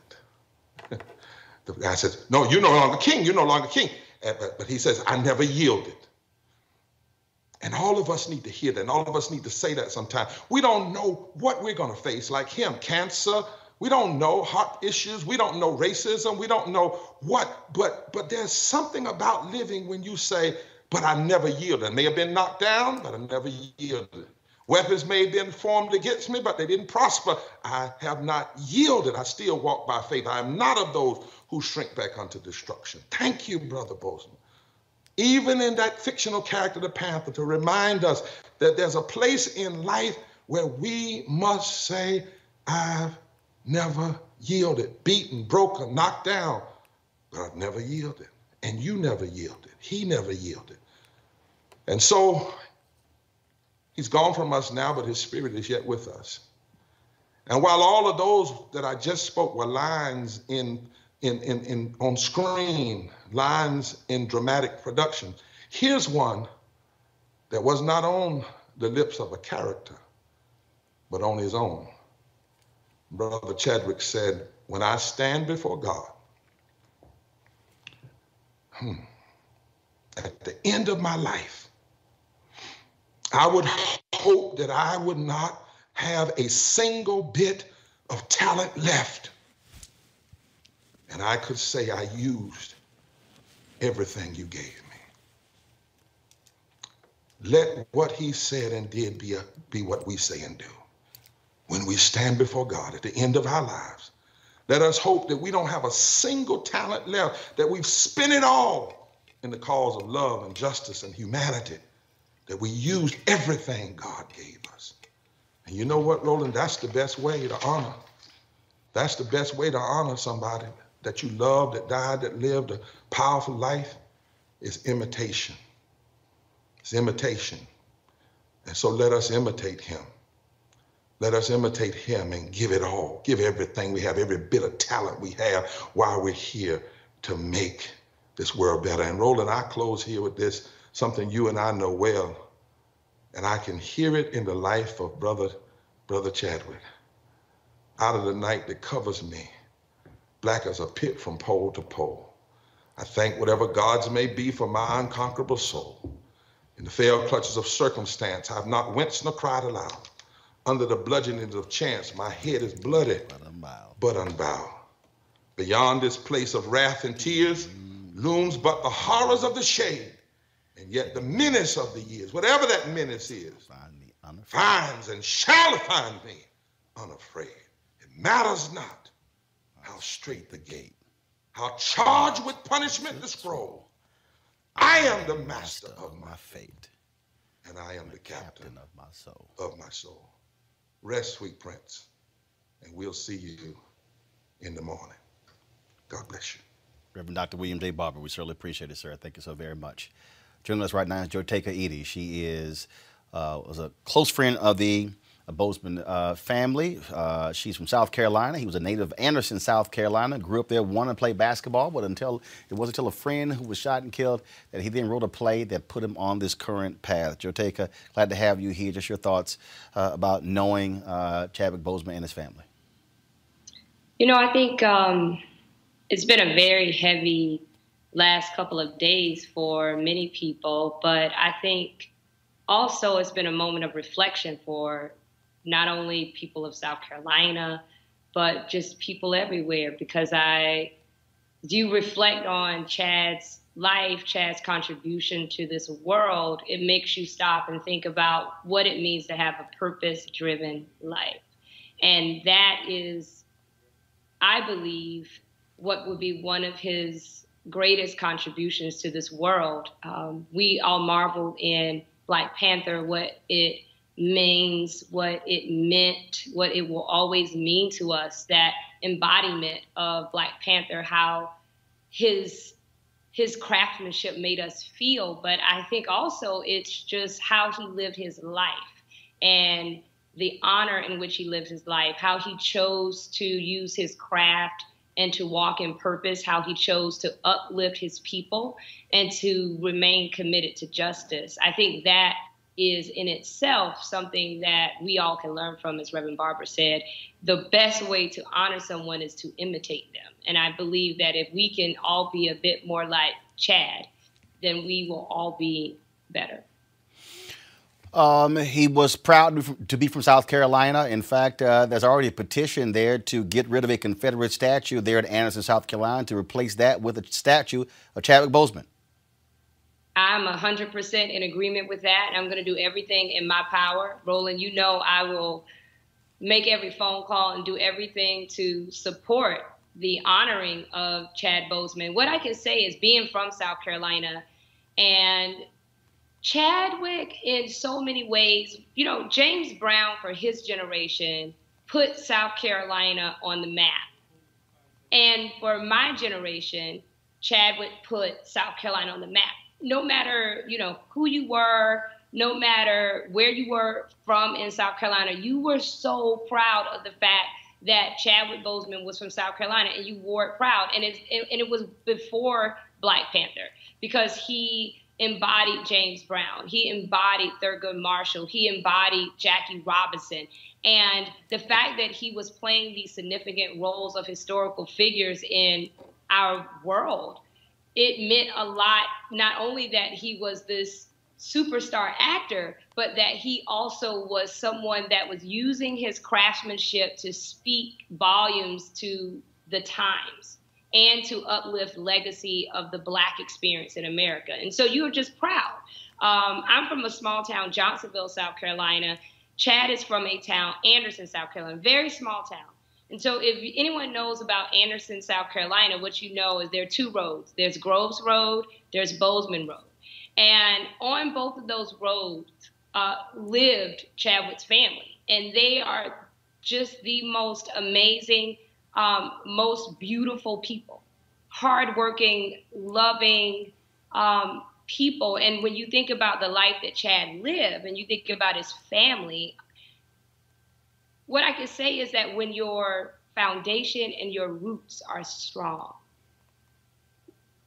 as a result, the tree and the flowers that will blossom, they have no other choice but to be bright and bold and to give light to the world. And I believe very strongly that Chad and the way that he lived is a direct result of the family that he grew up in, the family that he, you know, spent his life in this small town of Anderson, but these wonderful people, loving people. And I was having a conversation with Chad's family this afternoon, and they were just sharing, you know, Chad was loving. Chad was someone that was a protector. He was a jokester. And every time I would often see Chad at the Image Awards, and he never had an air about himself. He was always someone that was very down to earth, very much humble in the biggest movie of all time, very humble, always just kind. And I think that speaks volume to just the type of person that he was, but more so the family in which he was raised. Judeka Edie, family friend of Chadwick Boseman, we appreciate you sharing your thoughts with us. We appreciate it. Thanks a lot. Thank you. Folks, right now, we'll be blessed by the singer Brian Courtney Wilson. Family, hey, this is Brian Courtney Wilson. I just wanted to send this offering out in the memory of Chadwick Boseman and in comfort to his friends and his family and all of his supporters, and to say thank you for holding on long enough for us to see something we had never seen before.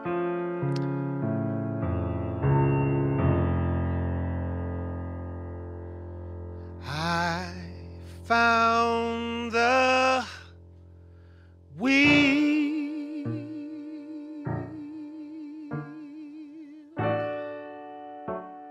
will to keep going when the road gets hard and everything's dark and the storm winds are blowing.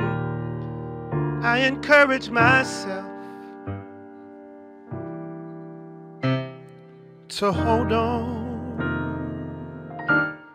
and I won't let go. I won't let go. I found the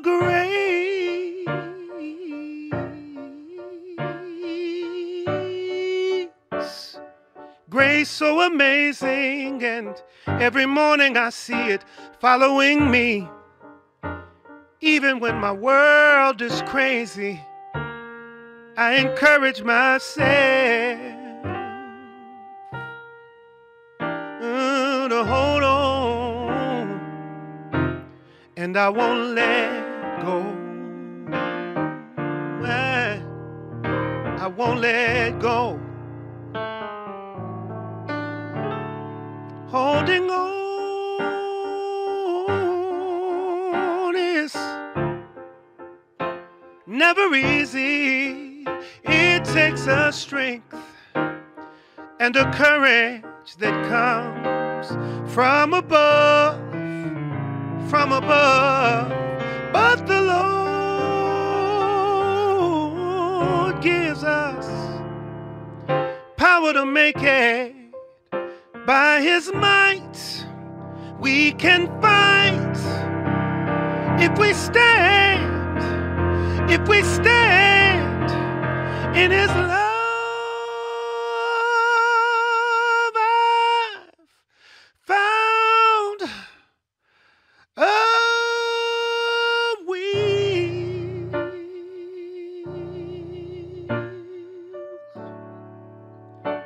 in the middle of a wheel, and it keeps on turning, turning, turning, turning, keeping me still. I encourage myself to hold on, come what may. I'll hold on through the storm, through the rain, flood waters all around me. I'll keep reaching for your hand to hold on, and I won't let go.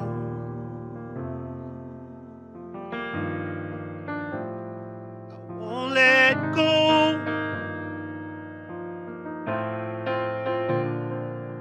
because eyes haven't seen and ears haven't heard. There is so much more, and that's why I'm pressing towards the mark, because the calling on my life is worth fighting for. I keep my mind stayed on my King, because the peace it brings is worth fighting for. I got a mansion over in glory, and my new home is worth fighting for. See,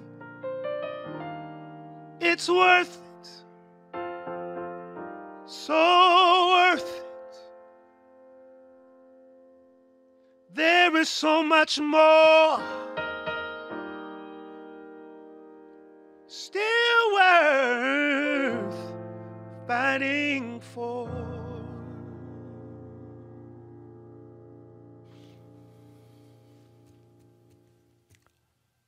Thank you so very much, Brian Courtney Wilson. Folks, there are a number of people in Hollywood who offered their reflections of of Chadwick Boseman, and here is Blair Underwood. Hey everybody, it's Blair Underwood. I just wanted to add my voice to the condolences and all of the comments and perspectives on the passing of our young King Chadwick Boseman. You know, I didn't know Chadwick well at all. We met once or twice, and I always gave him much respect for the success he was having in his career and representing us as a community and as a culture with all the iconic figures he played, i.e. Jackie Robinson and James Brown and Thurgood Marshall, and of course the monumental King T'Challa and Black Panther. You know, oftentimes people can underestimate the power of entertainment or the portrayal of characters and historical figures. But it is a phenomenal thing, and it inspires people, it encourages people, and it gives people hope, and that's what you did for us, Young King. So rest in power, Young King, and God bless you and your family and your loved ones. Peace. Actress Nori Vittoria studied at the same school as Chadwick did in the UK. Here's her tribute. Chadwick Boseman attended the British American Drama Academy in 1998. I attended in 2018, but the way his name was spoken on that campus every single day, it was like he was right there with us. We knew Chadwick was a presence beyond the screen. We saw him channel the stories of our ancestors with such ease, and yes, he had the training. Yes, he put in the hard work. But the way those stories chose him, the way they went through him with such power and purpose, it was as if he knew he was already close to being an ancestor. And now we know that he actually was. So I just want to exalt him for being the highest example of having one foot in the spirit world and one foot in a human body, and still bringing all the work ethic, still bringing all the talent, still bringing all the humanity. We can only hope to be so saintly. Thank you, Mr. Boseman, for what you've given us during your time on earth, and thank you for watching over us as an ancestor now, as I'm certain you knew you'd be. We love you, yesterday, today, and forever. Here's actor Dondre Whitfield. So saddened by the loss of our brother Chadwick. Many people are going to talk about the loss of another great icon in our industry. Some people are going to talk about the loss of a powerful black person in our community. I just want to talk about the loss of your manhood, my brother. I wrote a book on manhood, but you embodied it. You didn't lead with your struggle. You just kept moving, kept doing what was necessary for you, for your family, for your community.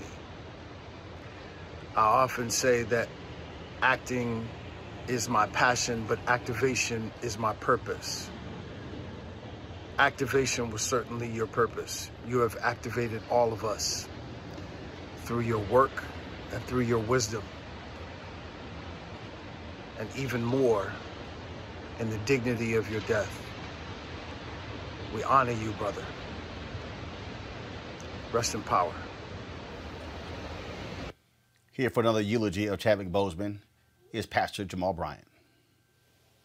Roland, thank you so much for giving me the honor and the distinct privilege to memorialize an icon of this age and considered without any contesting the greatest thespian of this generation.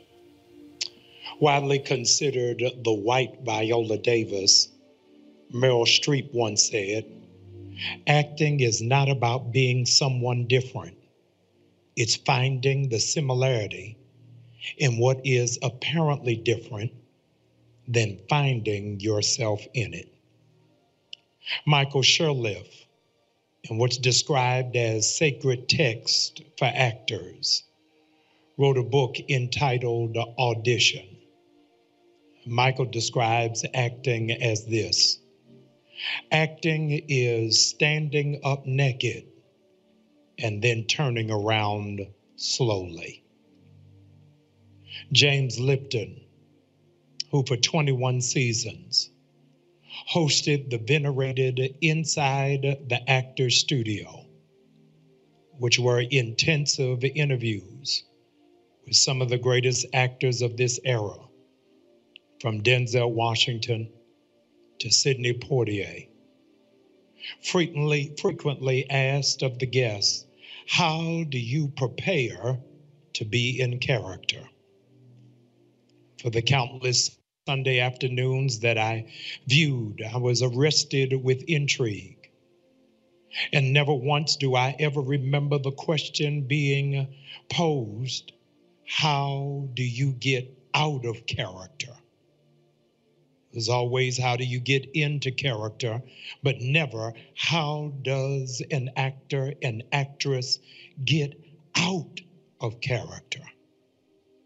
I always wondered, because there's so many writers who posit that the life of my childhood comrade, Tupac Shakur, eternally changed after he played the role of defiant, violent thug named Bishop in the urban classic Juice.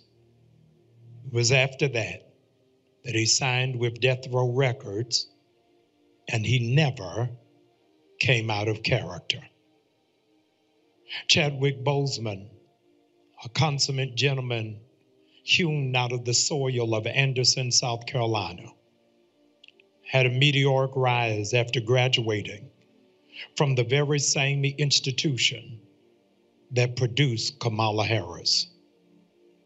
Chadwick only had one flaw, and that flaw is that he took pieces of himself into the next role. Whatever he was in previously, he took it into the next thing. His breakaway role was playing Jackie Robinson in 42. It is in that role that he learned the indignities that are attached to being a trailblazer. 1 year later, after Jackie Robinson in 42, he then starred and played as James Brown in Get On Up, where Chadwick acknowledged that he didn't even know how to dance until he got the part. And from playing in that role, he figured out how to dance to the beat of your own drum, even if nobody else knows the tune. 3 years later, he morphed into Thurgood Marshall, who litigated for those who weren't on stage but deserved a level playing field. All of us know him from the iconic role of Black Panther, where he introduced into mainstream the undercurrent of Afrofuturism, described by Toni Morrison as the thought of the future without permission of European consent. He found himself, Chadwick did, playing a legend. And after he got tired of playing a legend, he played a hero. And after he was done playing a hero, he played a superhero. And now Chadwick Boseman is playing the role of an ancestor and doing all of that before ever coming to 44. William Shakespeare, considered to be one of the greatest playwrights of theater, said that tomorrow and tomorrow and tomorrow creep into a petty pace from day to day, and life is just a poor player that struts and frets its hour upon the stage, full of sound and fury, signifying nothing. The Bible tried to warn us by declaring that life is but a vapor. He came on the stage crashing fast, and in a quiet, dignified way, exited without ever complaining. Tonight, we have heard snapshots of our favorite roles, our favorite lines, our favorite portrayals, our favorite films, our favorite memories. And we're all aghast at how it is that he could play one with the same high quality and caliber and play the next without any deficiency. Maybe it's because of his time as a member of One Way Church in Los Angeles under the pastorate of Torrey Roberts that Chadwick reminded himself what he learned early in life while going to a small church in Anderson, South Carolina, that Jesus is not an actor according to Hebrews 13:8. Jesus is the same yesterday, today, and forever. But the amazing thing about God, he takes things from our past, he deposits them in our present, and then he prepares them for our future. All things work together for good. Isn't it amazing that Chadwick knew all of his lines and followed all of his cues because he sat under the tutelage of the galaxy's great director who knew how to set the stage, knew that the sun belonged here, that the moon can only come out at the appropriate time, that the birds are to fly south only during the winter, that the roses are to come into full bloom. And while Chadwick was still in his mother's womb, God snapped his finger and new labor was to begin. You ought to be glad that we now have another scene to play, that no matter what it is that you did yesterday, it does not forfeit the role you're going to play tomorrow.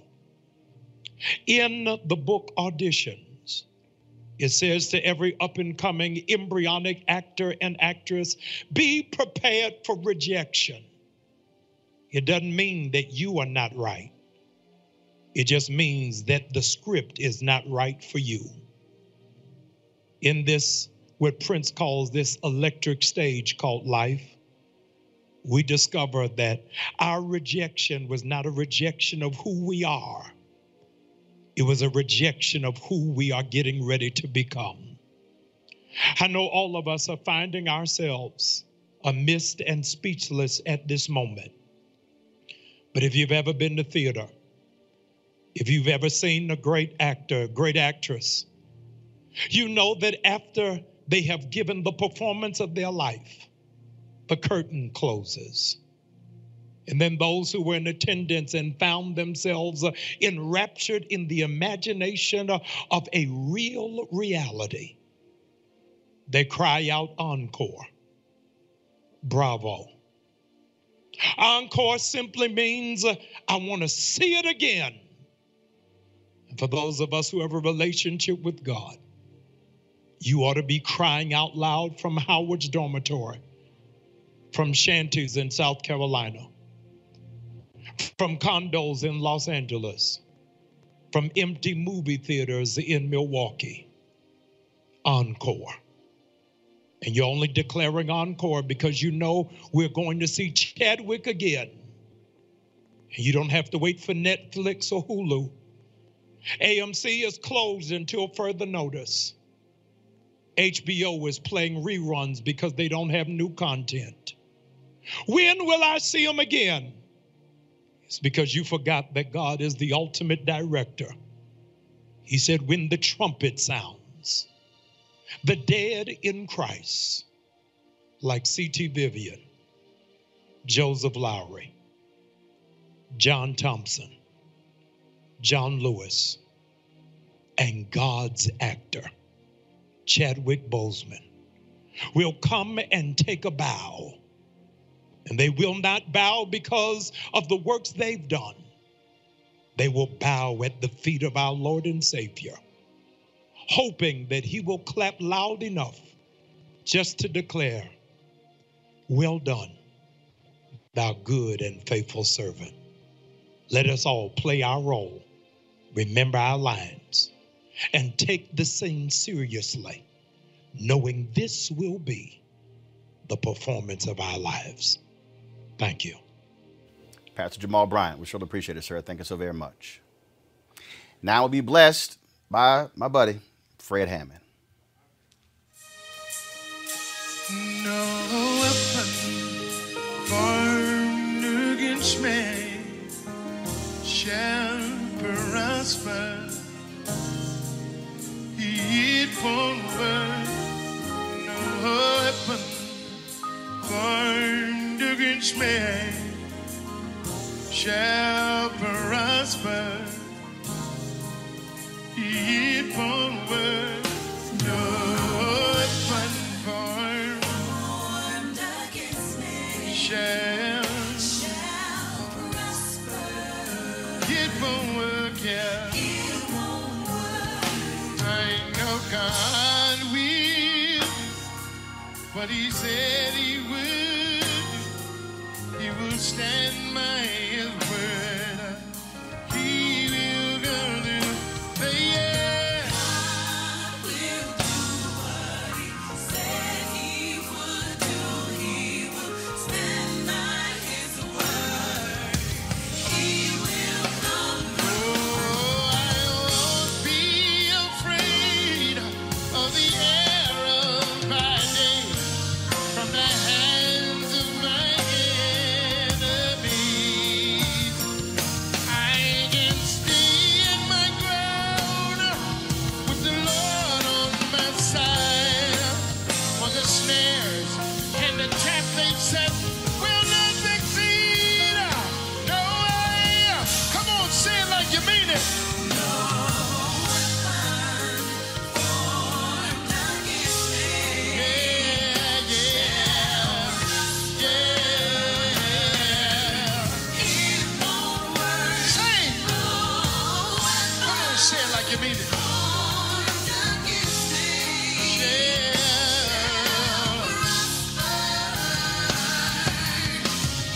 Take it up. Now.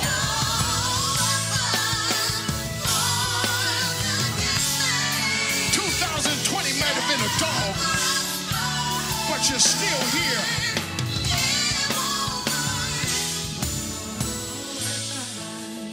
Formed against me shall prosper. It won't work. There just ain't one. There just ain't one. There just ain't one. There just ain't one. There just ain't one. There just ain't one. There just ain't one. There just ain't one. Oh no. Oh no. How many is it say? There just ain't one. How many is it say? There just ain't one. There just ain't one. There just ain't one. There just ain't one. No, there just ain't one. If you lose your job, there just ain't one. You don't see how you're gonna make it. There just ain't one. God has got your back and He's gonna hook you up, yeah. Gonna hook you up, yeah. Say, hook me up, Jesus. I need you, Jesus. I need you, Jesus. I need you, Jesus.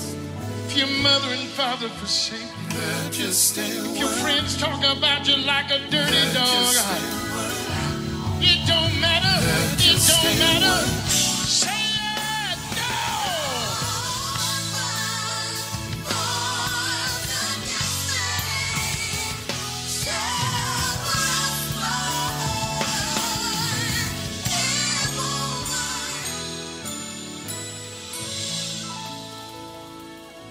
Do you believe it?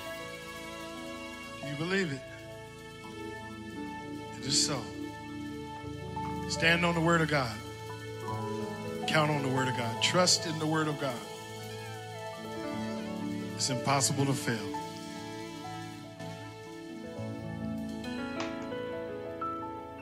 We're now joined by entertainment journalist Jasmine Simpkins. Jasmine, welcome to Roland Martin Unfiltered. Hey, Roland, how are you doing? I'm sure quite like you, there were a lot of opportunities. You had the opportunity to sit down and talk with Chadwick Boseman. Your thoughts, your remembrances? Oh my gosh. I feel like my career was evolving as his career was evolving. Some of his earlier work, even ones I heard you say earlier, his career didn't start at 42. So he had films, he was doing soap operas before he was doing theater. And along the way, I was doing print journalism and, got a chance to chat with him even in the early days as Hollywood was starting to take notice. But as his star rose, he never changed. So one of the things I will remember most is that he didn't treat me any differently. His smile was the same. His laugh was the same. His banter was the same. We joked every time before we started interviews. And so I will remember that, because you don't have a lot of, and you know this, interviewing people who kind of have that connection and that spirit, you know, and who love the work that they do, but love talking about it as well. One of the things, though, that a lot of people we interview, that they're not necessarily folks you actually want to meet again. But Chadwick was someone who, again, he was very personable. Someone who had that huge smile when you would meet him. He would certainly remember, and was always a pleasure to be around. Yeah, for sure. That was definitely, and it was something that, you know, you also hear his co-stars say about him as well. His energy never changed. And to know that that energy was consistent while he was on this 4-year battle with cancer is just, it's inspiring, but it's also sad to know. And as I look back at interviews, knowing that as I was sitting across from him just in November, and his appearance was definitely different. He appeared a little bit more frail than normal. I chalked it up to perhaps he was getting ready for another role, because an artist like him is going to dive deep. He's going to do what he has to do to become the character. He was that type of thespian. And he told me that he did lose weight for the role for 21 Bridges. But now looking back, I could see in his eyes that there was definitely a struggle to even say those words, because I'm sure for him, he knew that he definitely was on a battle much bigger than he was letting on.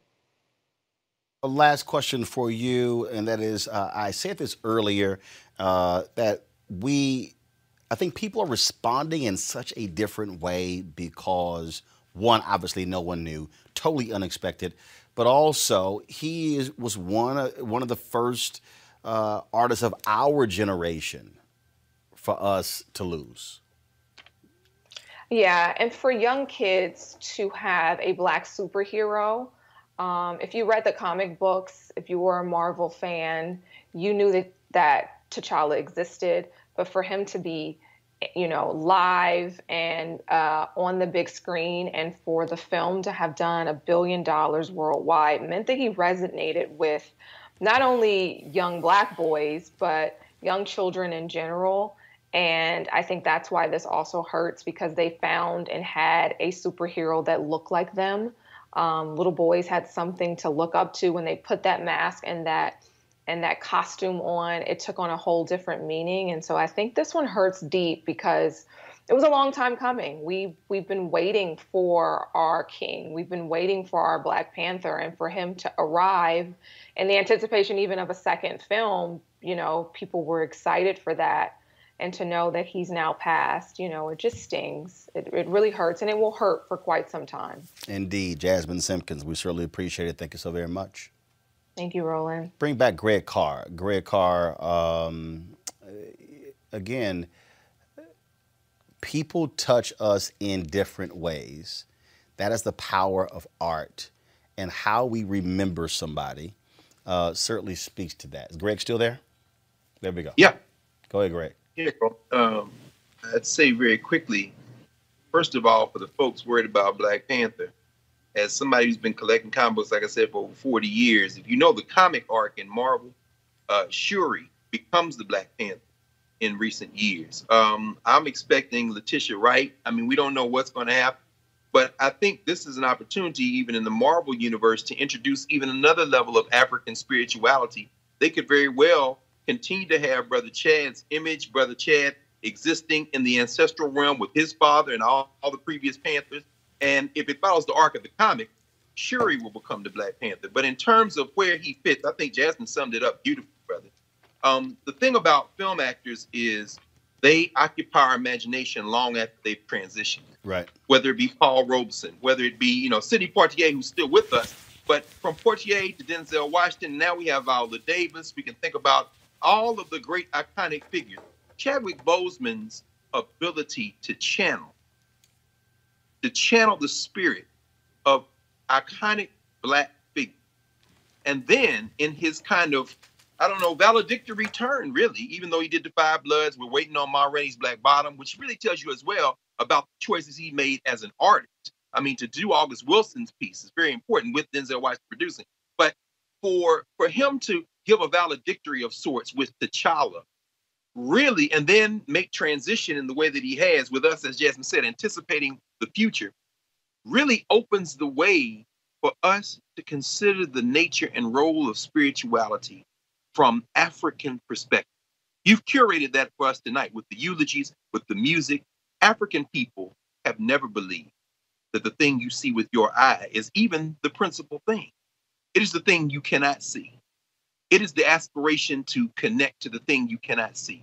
Our ancestors are always with us, as the Creator is always with us. And the life of Chadwick Boseman, not only in his what he played, but how he lived, is a testament to that, brother. It's a beautiful thing. Actor Laz Alonso, a fellow Howard University graduate.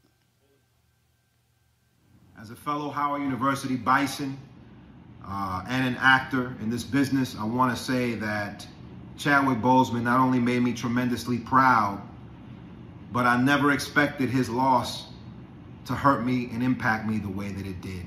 And when I can say that it has been a unanimous pain within our community, very rarely does everyone feel this pain the same way. We did lose our king. And I just want to say that the class that he exhibited, the quiet strength and security and honor that he brought to our business and our profession is something that is not easily replaceable. And on behalf of one of the many that are still feeling his loss, I want to say thank you to him. Thank you to his family for sharing him with us.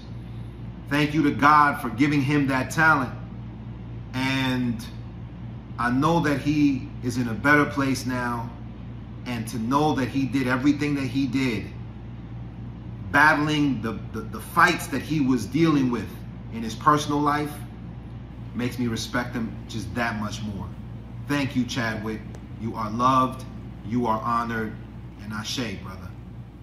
We all remember Sherri Shepherd giving Chadwick that hug from behind when he was on The View.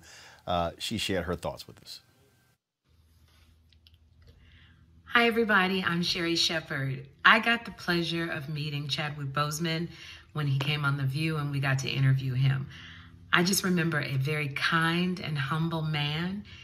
Chadwick had a wicked sense of humor, which really made me feel like I could run up to him and hug him. It was something about wanting to go and hug him that hit me. And I ran up behind Chadwick and I hugged him. And what I remember is he squeezed my hand so tightly against his chest. And I kept thinking, he gonna break my reading glasses. But he squeezed my hands and I thought, wow, he made me feel so special. But now I think about it, maybe he needed that hug too. So thank you for being a superhero for me and especially for my son, who's never seen a superhero before. I'm so inspired by Chadwick and I love you forever. Next up, Ruben Santiago Hudson, who has, of course, spent lots of time in the theater world, a place where Chadwick first got his start. When I think about Chadwick Boseman, I'd rather deal with his contributions than the loss. Because for a man to contribute to the world, to culture, to African-American people, to humanity, the way he did in such a short, such a brief time, such a dynamic time, is truly a gift.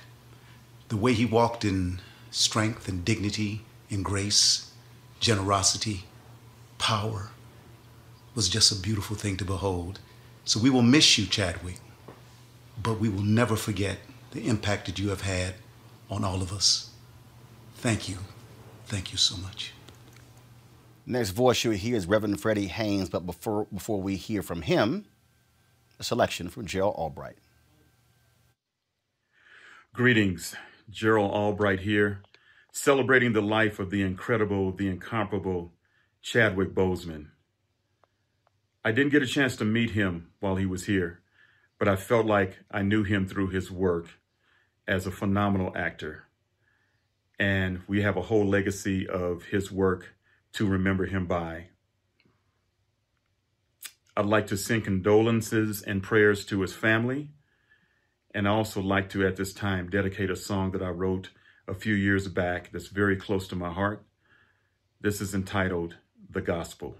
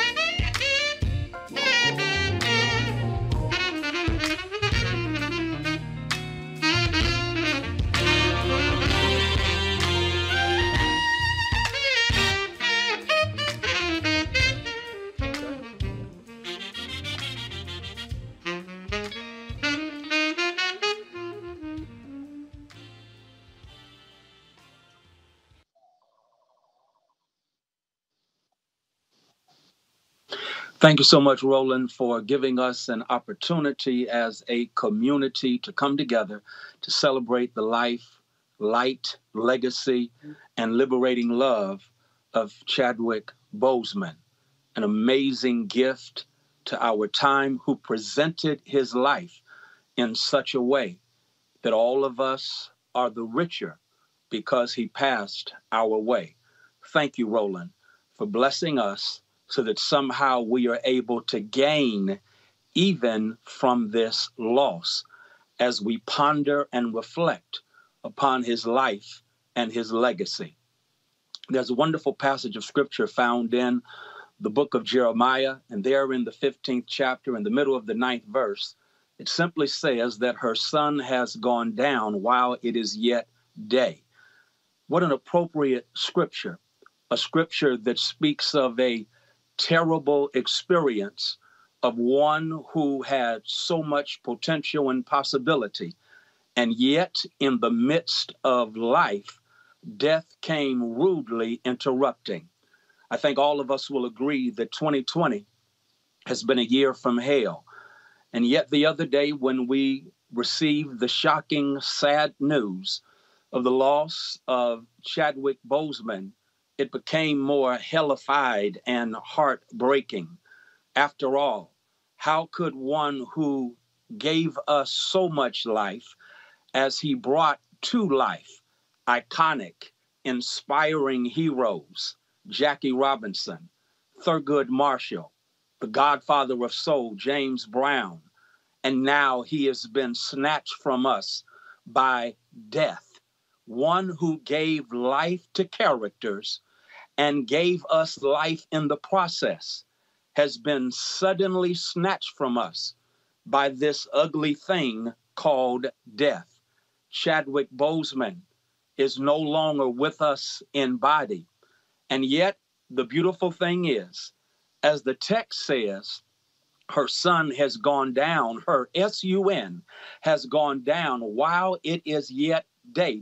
That's a terrible thing right there, because it simply says that the sun, in the midst of doing what it was gifted to do, the scintillating sun with all of its radiance, bringing light and life to all who benefit from the presence of the sun, suddenly is overcome by a darkness that has snatched the light away from us. And my sisters and brothers, I testify to you, that's exactly how I felt when I got news that Chadwick Boseman, at the age of 43, had been snatched from us. And of course, that left us in the darkness of heartbreak and the darkness of grief and sorrow, added to the darkness of what 2020 has already been. You'll agree with me, this has been one dark year.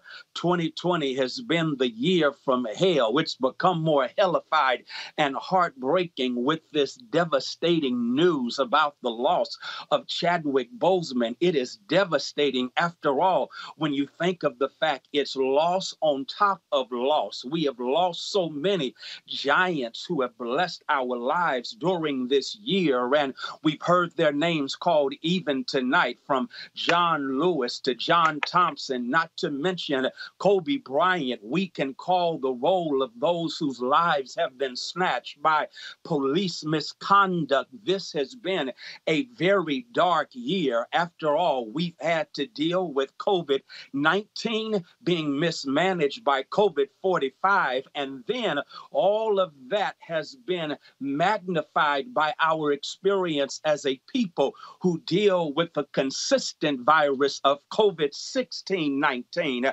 COVID-19 reminds us that we live in the darkness of a nation that was, to remix scripture, born in white supremacy and shaped by racism. This is a dark time in which we find ourselves. And yet, my sisters and brothers, as we think of the darkness that we are now experiencing of sorrow and grief, don't forget the text says that her sun, her sun, has gone down while it is yet day. And if you've ever seen a sunset, you recognize that even a premature sunset After you no longer can see the beauty of the radiant, scintillating sun, yet a glow remains the sky. The sky is still aglow, though you cannot see the sun. And so that is the good news I leave all of us with. And that is, even though his sun has set far too early,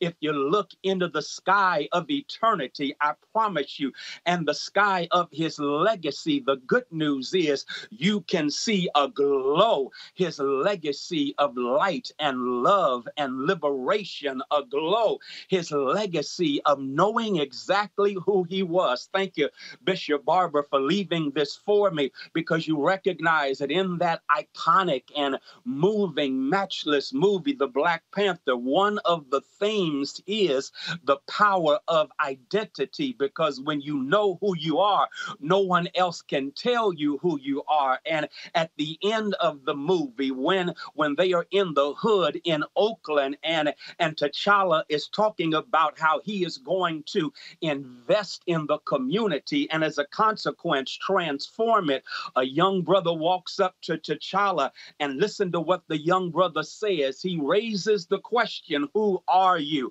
Of course, T'Challa already had that answer, because earlier in the movie, you recall, after his dad, T'Chaka, had been killed, he was not automatically given the throne. He had to endure challenges in order to receive the throne. That's a sermon right there. No throne just comes to you. You have to endure challenges to get to your throne. And of course, he is challenged by M'Baku. And when M'Baku comes to challenge him, at one point during the fight, all of us know M'Baku is winning the fight, and he has T'Challa in a bear hug, the vice-like grip of a bear hug. It looks like T'Challa is about to lose when all of a sudden his mother, played by the regal and resplendent Angela Bassett, yells out, "Show him who you are." And of course, he responds by saying, "I am T'Challa, son of T'Chaka." And that was the breakthrough at his breaking point that set him on the path to the purpose that he had been divinely designed for by the ancestors and by our great God. He becomes the Black Panther. He becomes king of Wakanda. Why? Because he heard his mama and responded to her admonition when she said, "Show him who you are." That is exactly what Chadwick is saying to us as we deal with the darkness of this time. Yes, his legacy has left aglow the skyline of our lives. If we just remember to show this nation who we are, to show each other who we are, to show white supremacy who we are. If we do that, we'll discover that we learn these lessons from T'Challa. We learn lesson number one, and that is the measure of your life is never its duration, but its donation. You see, it's not about the quantity of your years, but the quality of your years. Our beloved late brother Martin Luther King Jr. put it like this in his last speech: longevity has its place, but I'm not concerned about that now. I just want to do God's will. Here, Martin King, in essence, saying that in this life, that it's not how long you live, but how well you live. And think about it. We've lost some great ones this year. They did not live long, but they did live well. As a consequence of living well, we can say we lost Kobe and Chadwick in their 40s. We lost both.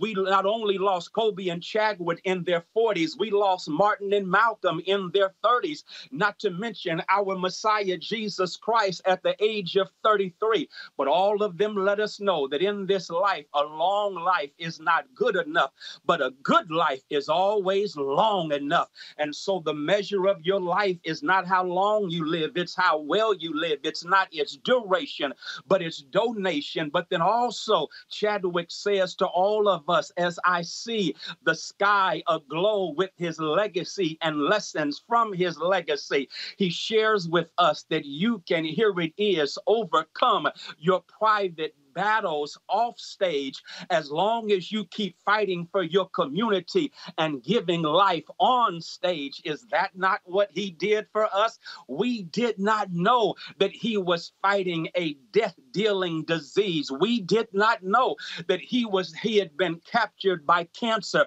because he kept on fighting anyhow. And of course, he testified during that majestic oration when he gave the commencement speech at Howard University in 2018 that while walking across the campus of HU, watch it, he ran into Muhammad Ali. He's just a student. He's having a hard day, but listen to what he says. Ali gave him that look of wanting to fight, put his fist up, and Chadwick did the same thing, but he interpreted that moment, that experience, by saying that Muhammad Ali was transferring to me, fight in me. I like that because he recognized that all of us have a responsibility to fight if we are going to win. He fought a private battle in order for us to experience public victories as a community. All of us have that responsibility because all of us are going to fight some private battles. All of us are going to have our own difficult days. No wonder our beloved Langston Hughes incarnated the wisdom and ungrammatical profundity of a mother as she says to her son, well, son, I tell you, life for me ain't been no crystal stair. It's had tacks and its splinters, boards torn up, places with no carpet on the floor, bare. But all the while I've been climbing on, reaching landings, turning corners, and sometimes going in the dark where there ain't been no lights. So boy, don't you quit now. Don't you sit down on them steps because you find it's kind of hard. I still climbing. I still going, and life for me ain't been no crystal stair. If y'all didn't feel Langston Hughes, then maybe you can feel Shakespeare, since we're talking about a great thespian. When Hamlet says to be or not to be, that is the question, whether 'tis nobler in the mind to suffer from the slings and arrows of outrageous fortune, or to take arms against the sea of troubles. And by opposing in them, what are they saying? They're saying you've got to overcome your private battles in order for the community to experience a public victory. We've got public victories that we've got to fight for. We've got to fight for victories during this 2020 election. We've got to fight for victories that will economically empower our community. After all, I guess the last thing I'll say about Chadwick, and that is when you are, here it is, captivated by your conscience, it will make you conscious, so you will never compromise your convictions, and it will always benefit your community. That's the last thing I'll say about my man Chadwick, because he testified right there at Howard during that commencement speech that he had already won a role on a soap opera. He did not give away the soap opera, and they gave him a role that was somewhat stereotypical. But guess what Chadwick said? He went in to talk about that role, and he spoke about that role to the persons in power and gave them some insight as to how they could enhance the role and make the role better. The next day he got word that they were going in another direction, and because they went in another direction, he discovered that sometimes God uses other folks rejecting us to redirect us. I'll give it to you like this: their rejection is for our redirection. I'm glad that he was rejected, because if he had not been rejected, he may have been lost in a stereotypical role right there that had demeaned his talent, and he may have been stuck in soap opera land. But because he was rejected, he was redirected, and that put him on a path toward purpose, and that path led him to play Thurgood Marshall, James Brown, Jackie Robinson. It set him up to play, no, to become our superhero, both on screen and off stage. Why? Because he simply had convictions. And one poet puts it like this: many a somebody who fell into line became a nobody in almost no time. Anyone can follow what the crowds do, but I'm somebody. How about you? Everybody's doing it. Nuh-uh, not yet. I'm somebody. Don't you forget. Anyone with courage to see what's true is bound to be somebody. How about you? Chadwick had convictions because he was a man with a conscience who was conscious and would not compromise his convictions, let alone his community. And he was redirected on a path toward a higher purpose. And the good news is, even though his sun has set too early, please recognize when the sun sets over here, it gives way to a sunrise on the other side. What is sunset on our side of the world is a sunrise on the other side of the world. And we all know that sunrise is greater than sunset. And because of his hookup with the Son of God, the good news is, the other day when he made his exit from earth to eternity, it was not death. It was simply a transition, a triumphant transition to the other side. His sun has gone down while it is yet day. But the good news is our lives, the skyline of our lives are aglow with the lessons from his liberating light and legacy. And those lessons let us know in the final analysis, and that is sunset on this side gives way to sunrise on the other side. God rest the soul and the spirit of Chadwick Boseman. He closed out by saying, Wakanda forever. I got to remix it. Chadwick Boseman forever. Reverend Dr. Frederick Douglass Haynes III. We certainly appreciate it, sir. Thank you so very much. Gerald Albright, Alpha. Freddie Haynes, Alpha. Might as well play Will Packer, his recollection of Chadwick Boseman, a fellow. Having a chance to sit down and get to know Chadwick, I'll tell you, one of the things that stands out is what you see is what you get. There wasn't a lot of pretense with the brother. And that was refreshing in an industry that is all about superficiality and all about pretense. He was a good brother. He was somebody that was going to work hard. And it's inspirational to look at how, as he played some of the biggest Black icons in our history, he is now transcended to becoming an icon himself. And this is a town that's all about, what have you done now, today? Not your last successes, not what you did yesterday. What have you done today? That can be very draining. If you're not in Hollywood, you may not realize the toll that it takes on folks in the industry, especially on actors. And so now, as we know everything that he was going through, but to watch him go through that with a focus, a determination, and very often a smile, it makes me think that we could all learn a lot from him and the way he lived his life. Many of us that aren't going through the same thing that he was going through, could we treat people a little bit differently? Could we live our lives in a better way? I think we certainly could. And there, without question, that's a big part of his legacy. Thank you, my brother. Here's a comedian, Sinbad.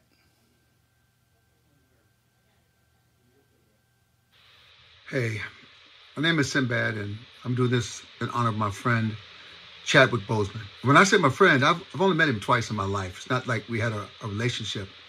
But he's one of those brothers, even though he's like 20 years younger than me, 21 years younger than me, that had an influence on me. So we end up calling him friend, even though you don't really know him that way, but you feel like you know him because of what he brought to you. Not just from the movies. The movies was one aspect of his life. That's what I love about when the entertainer is at another level, where it's beyond making movies. Is what you say, it's your statements in life. Like LeBron James with sports, but the statement he makes in life when he builds high schools and schools, I mean, it's like that. I'm so impressed with this young man. I feel cheated. I feel 2020 has cheated us out of so much. But I really feel cheated on this young man because he was at the beginning of the mountain. What he was about to bring us, what he was about to do for us, the influence he was going to have. I mean, Black Panther, let's go with everybody. Black Panther changed the world as far as for how a black movie could be perceived. Like he once said, white kids want to be the Black Panther. That's when you've gone to the next level. You've gone to the next level. But for me, my favorite movie was James Brown. Man, he made me feel, I said, Jesus, he caught James Brown.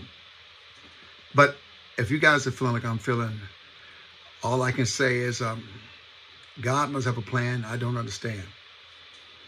Well, we don't really understand God, do we? But he really got me on that one. God, you're taking the best ones. You're taking the best ones. So it's his family, his wife, kids, all those that loved him. We say this so much, but you will be sorely missed, my brother. But thank you for having been here. And thank you, Howard University, for educating this man. And thank you, Denzel Washington, for sending him. And thank you, Felicia Rashad, for calling Denzel Washington. Thank you. Thank you, Marvel, for taking a chance on this movie. Thank you. Thank you, Ryan Coogler. Thank everybody that was in that path. And thank everybody that's going to do great things because of meeting him and being touched by him. Man, miss you, bro. Miss you, brother.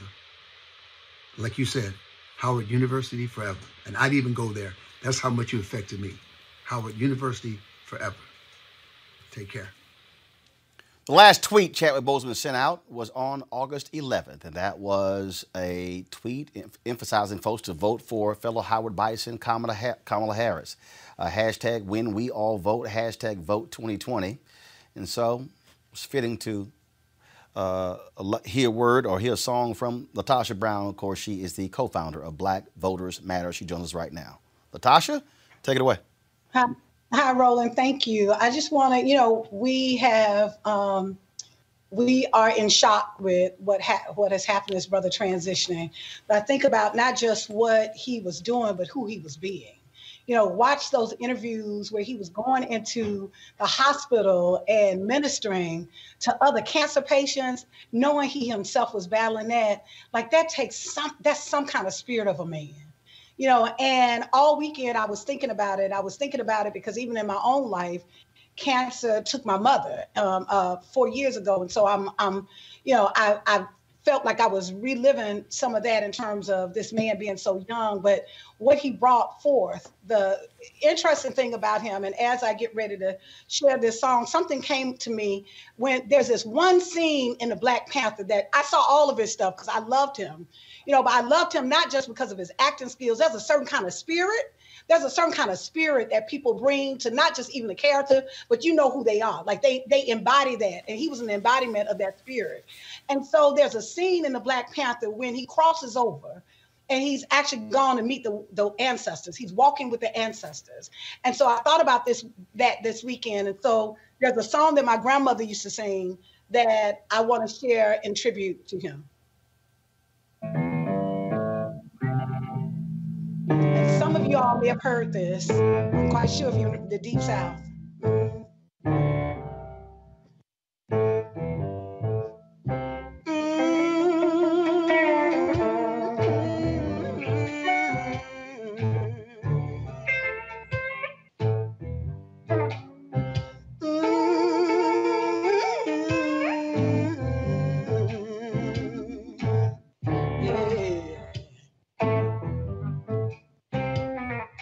Walk with me, Lord.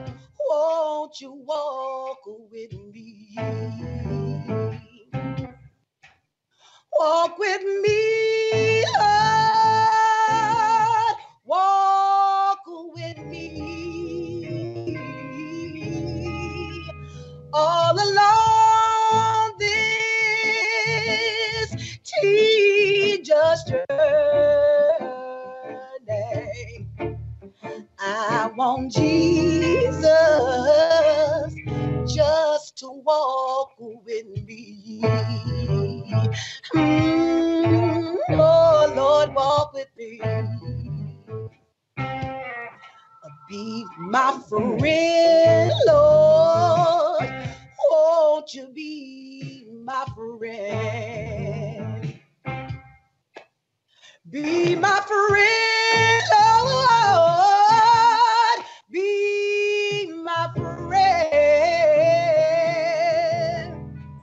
All along this teacher's journey, I want Jesus just to walk with me. Lord.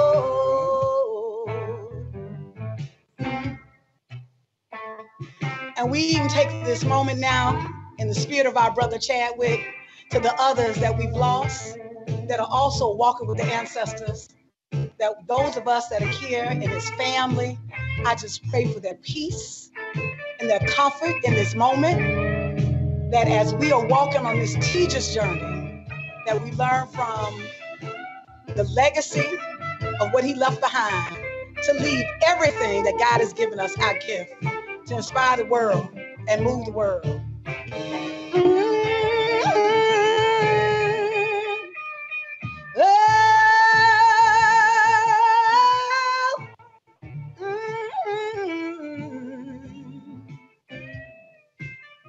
Walk with me, Lord.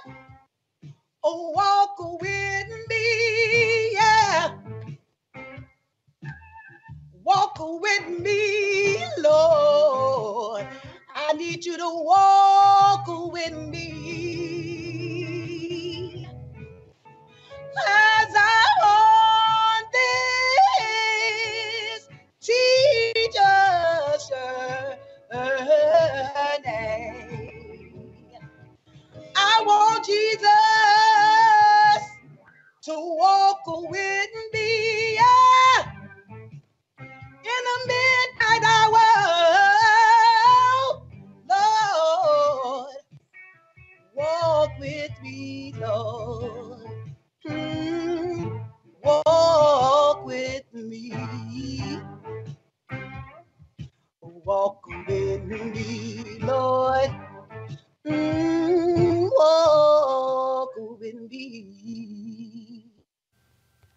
In that spirit, I just want to share, thank you, Roland, for allowing me to be a part of this tribute. I hope that we walk just as that brother walked, that we walk with the Lord, that we walk in this space of our power, remembering who we are, and that this election where we're talking about voting, that we're voting not necessarily just for a candidate, but we're voting for us.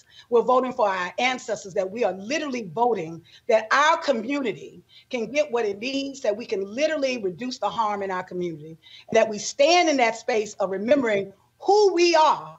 And yes, it is important because we do have power. Thank you, Roland. We certainly appreciate it, Latasha Brown. Thank you so very much. Folks, I told you earlier when we were at Howard University, when we were there in 2017, when Marshall, it was a Q&A. It was a Q&A for Marshall. And it was the first time that Chadwick Boseman had returned to Howard University since he had graduated in 2000. And he was absolutely blown away by the reaction. So I just want to show y'all the reaction, but also I was going through my video archives and totally forgot, didn't even realize the video captured us backstage, him talking about how those students made him feel. Watch this.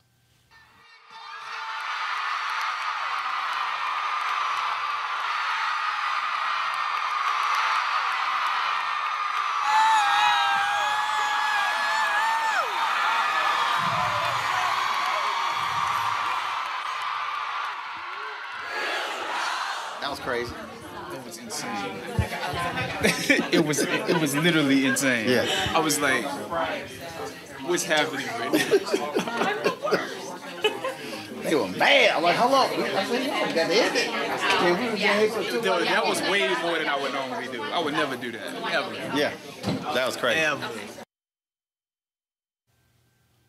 And so, now go back. There's one more piece to it.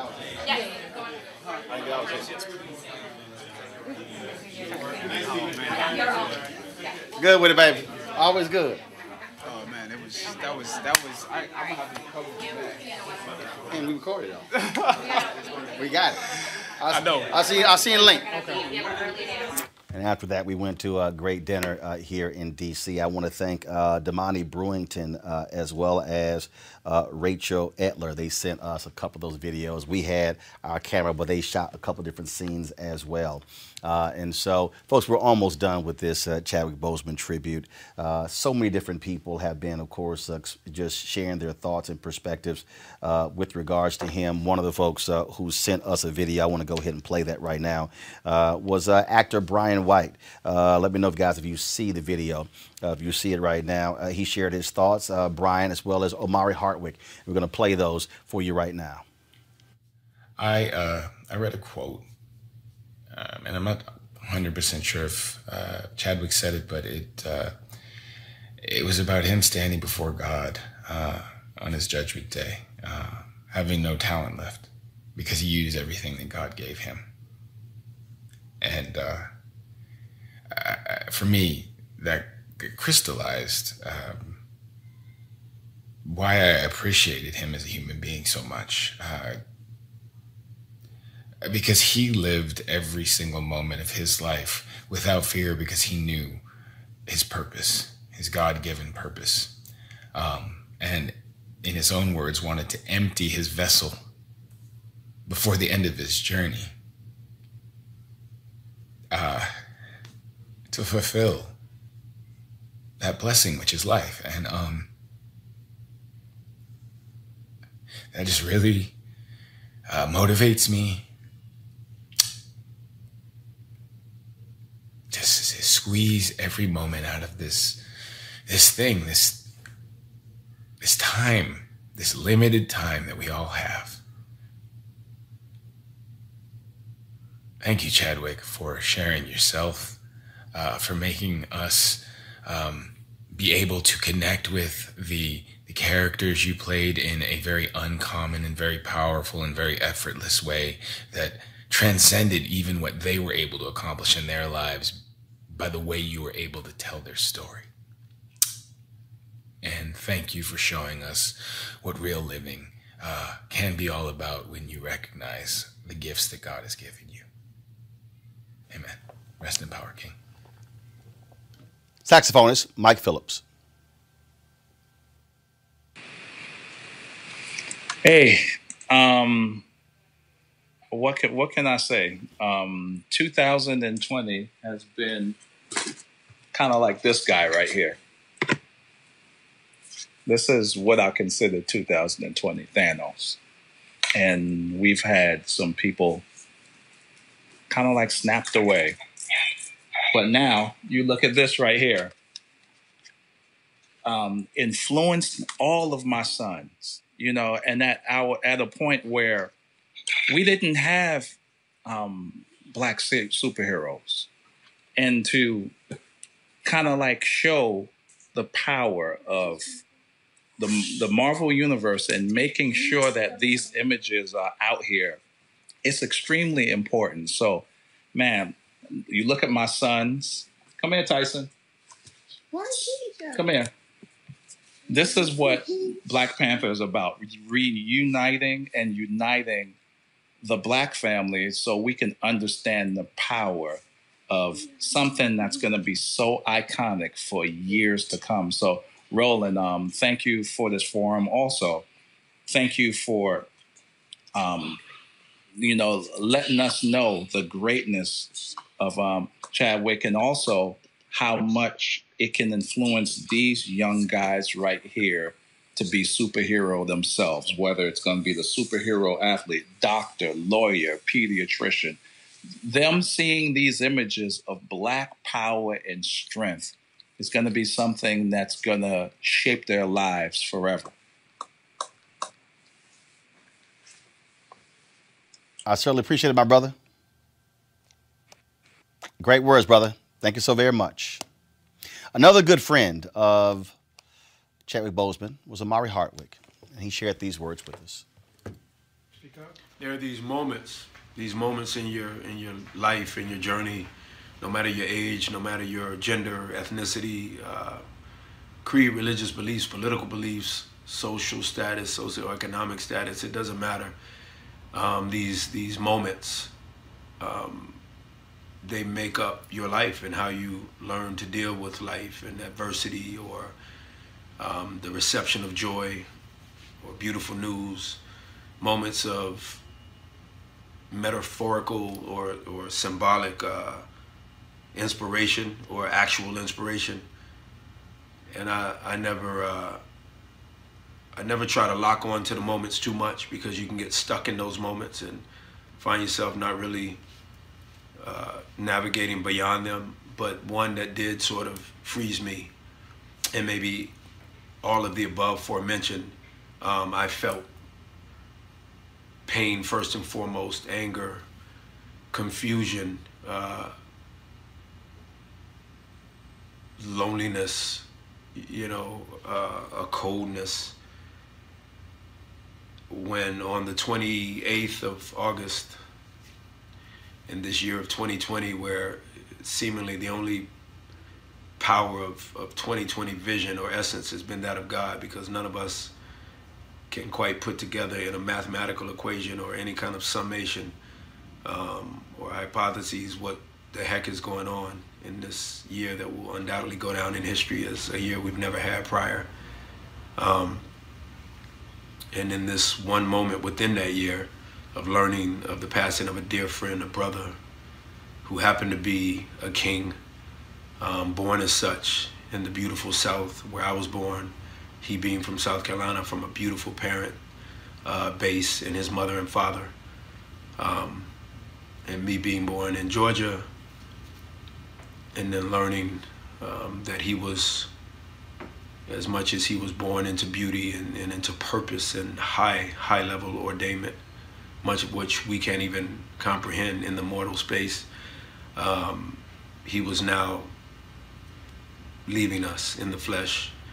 And again, that moment rocked me, and it made me immediately equally celebrate what we got as a people, as a respective colleague and peer and brother, friend of his within our industry of filmmaking. What we got equally, being around him, being able to learn from him, learn with him, share with him. And it made me feel a sense of pride and joy that our paths had crossed, that path crossed in the latter parts of 2007, when Chadwick auditioned me for an independent film, of which never went. But upon the ending or the completion of the audition, when he asked me, who my agent was, of course, as an actor, being auditioned by this young filmmaker fresh out of film school, Howard University, I was under the assumption he was asking in terms of just sort of shouting me out in the audition, or liking enough of whatever I did in the audition to ask who repped me. And soon come, within a year of that question, I learned that he was an actor, and in fact a hellified actor, and took on my agent. Actually, as I left that agent, Chadwick went to the agent, almost like clockwork. And so I felt forever connected to him. Whenever we would see each other, there was a bond immediately, and it maintained itself. I always count myself lucky and stated such in my honoring of him the morning after he passed away, and stating that, I was simply honored. Can't say it beyond that word. I was honored to be a competitor, and of course I meant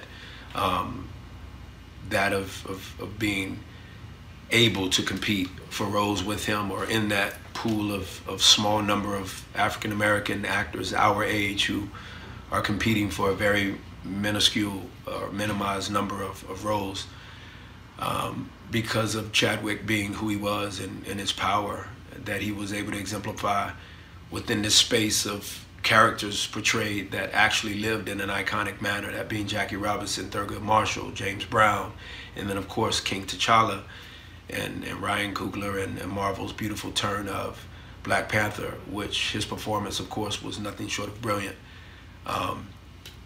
I was simply honored to be in the conversation whenever there was a conversation at the tables and talking about the genius that this man possessed, in a very similar way to LeBron James stating the same when the untimely death of Kobe Bryant in a very similar tragic way occurred, and LeBron being able to say, I honored the fact that I was able to compete with you. Analogous to sport, which our objective world of art is not that of sport, but equally, it was such an honor, man, to be able to be in the same room even, in mention, even if not literally, just in mention or utterance with a guy like Chad, who again, I love from the moment I met him. I felt his power, his nobility from the moment we met. And he was able to beautifully insert that, supplant it, implement it in every single role he played to the T. Speaking of the T, 7 years, number of completion from the moment that the film Jackie Robinson came out, where he beautifully got down in honoring Jackie Robinson, and then ironically passing on Jackie Robinson's day of honor, and getting down on that film with our mutual friend and sister, and that being Nicole Beharie. In 2013, it gets released, and in 2020, in flesh, he gets released and brought back to the heavens, where God is smiling and crowning him a new crown, an even bigger crown, a brighter crown for the king of all kings, and that being my brother. I just gotta say, I honor you, Chadwick. I honor your parents, man. I honor you, Simone, the beloved wife and partner in art and in love and in timeless nature to your king. And that being Chadwick, I honor you, Simone, and whatever you would ever need from me and my tribe. I had the honor of meeting you that night, of course, at the New York premiere of Black Panther, and whatever you would ever need from us, please don't hesitate to just ask, but a phone call away. And of course, I honor you, Chadwick. What you did, man, again, is nothing short of genius. In 7 years, again, the number of completion, what you created in art, an indelible mark left in footprint, like dinosaurs leaving footprint on this earth, bro. You just did it. You did it like no other. And the explosion of what God can create in such a brevity of moment, and then call it Chadwick Boseman in his career. And for us all to be able to celebrate that forever. I mean, you are just immortalized, and I'm just super honored to be asked by TV One, by Roland Martin, and by fellow producers to just lend whatever I have to share and what my experiences are, and having known Chad and having honored him and having walked, you know, next to him side by side and being a colleague, a peer, again, a fellow African-American male actor who was able to say, you know, Chadwick had crossed my path, and I was honored in crossing his. And so we were tight, and we always acknowledged each other, and I appreciate that. You know, I think about this movie that ironically I just watched last night, and one character asked the other character, am I gonna die? And of course, the character who was asked the question, he looked at the character who asked the question and he said, absolutely, sure you are, of course, but that's not the question. The question is, will they tell great stories about you when you die? And Chadwick, brother, some of the best stories. And 43 very brief but very long, powerful, potent, incomparable years on this thing called Earth. Yours are the stories of legend, of iconic proportion. And I'm just super, super honored, again, humbled and proud to be a part of your journey, to have been asked to speak a bit on it again. It's such an honor. Chadwick, rest in peace. You king, you man, you husband, you son, you uncle, you friend, you cousin, you grandson, you colleague, you brother. God bless you, man. Peace, guys.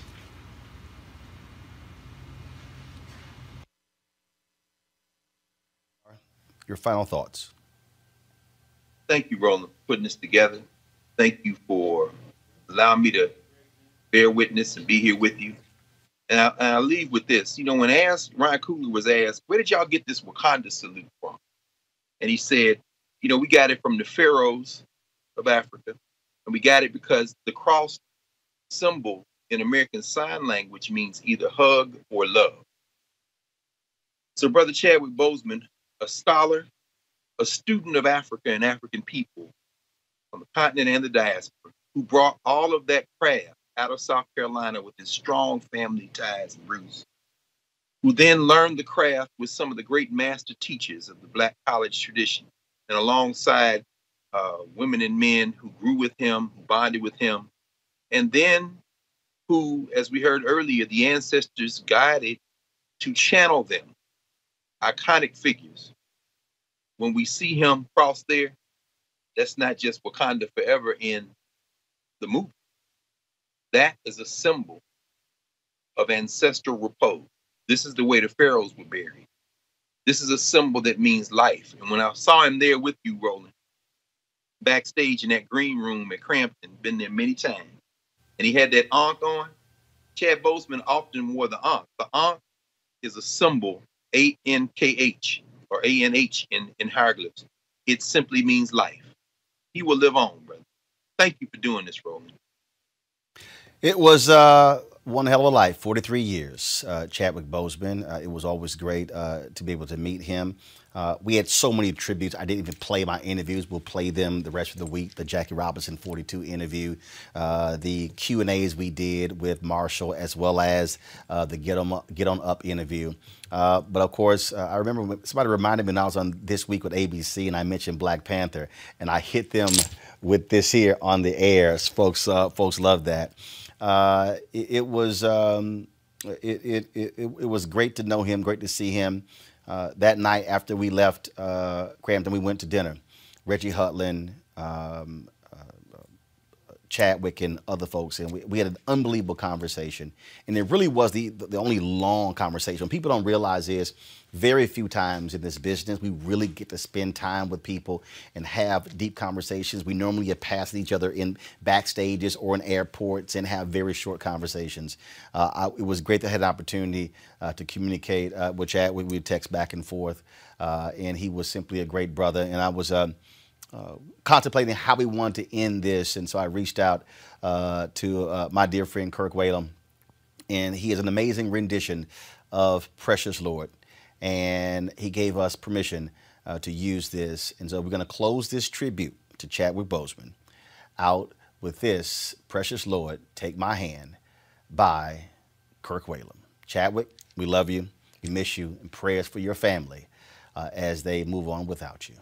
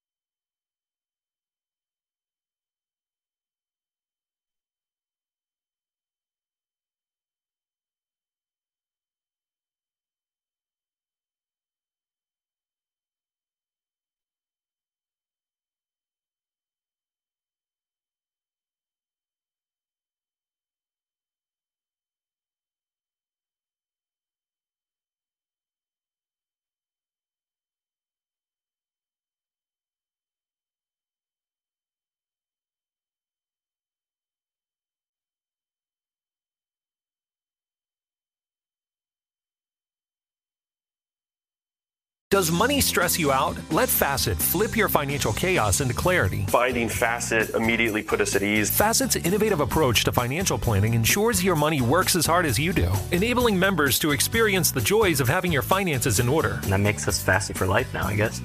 Visit Facet.com, FACET.com to learn more. This ad is sponsored by Facet. Facet Wealth is an SEC registered investment advisor. This is not an offer to buy or sell securities, nor is it investment, legal, or tax advice. These testimonials are from current Facet members who are not compensated. All opinions are their own and not a guarantee of a similar outcome. Residents at Brightview Senior Living Communities enjoy enhanced possibilities, independence, and choice. Brightview Dulles Corner in Herndon and Brightview, Great Falls, offer vibrant senior independent living, assisted living, and memory care services through various daily programs and cultural events. Chef-prepared meals, safety and security, transportation, resort-style amenities, and high-quality care. Everything you need is here. Discover more at brightviewseniorliving.com. Equal housing opportunity. I'm Dr. Sanjay Gupta, CNN's chief medical correspondent, and this is Chasing Life. 3 out of 4 U.S. adults are considered overweight or have obesity. 75% of Americans. Dr. Fatima Cody Stanford. Our weight is one factor that plays a role in our health, but by itself, it doesn't give us the full story of who we are. We have to look at our full person. Listen to Chasing Life, streaming now on the iHeartRadio app. Hey, this is John Ridley. And this is Matt Carey, documentary editor at Deadline. And welcome to Doc Talk. John, we've got a hard-hitting episode today. A lot of controversy. Well, maybe we should put the word controversy in quotes in the documentary field about the nominees for Best Documentary Feature. We're going to get into that with some amazing panelists. You get a shot, but the individuals behind every one of those images, they're complicated and they are human. This has been Doc Talk. Thank you. Great conversation. Thank you.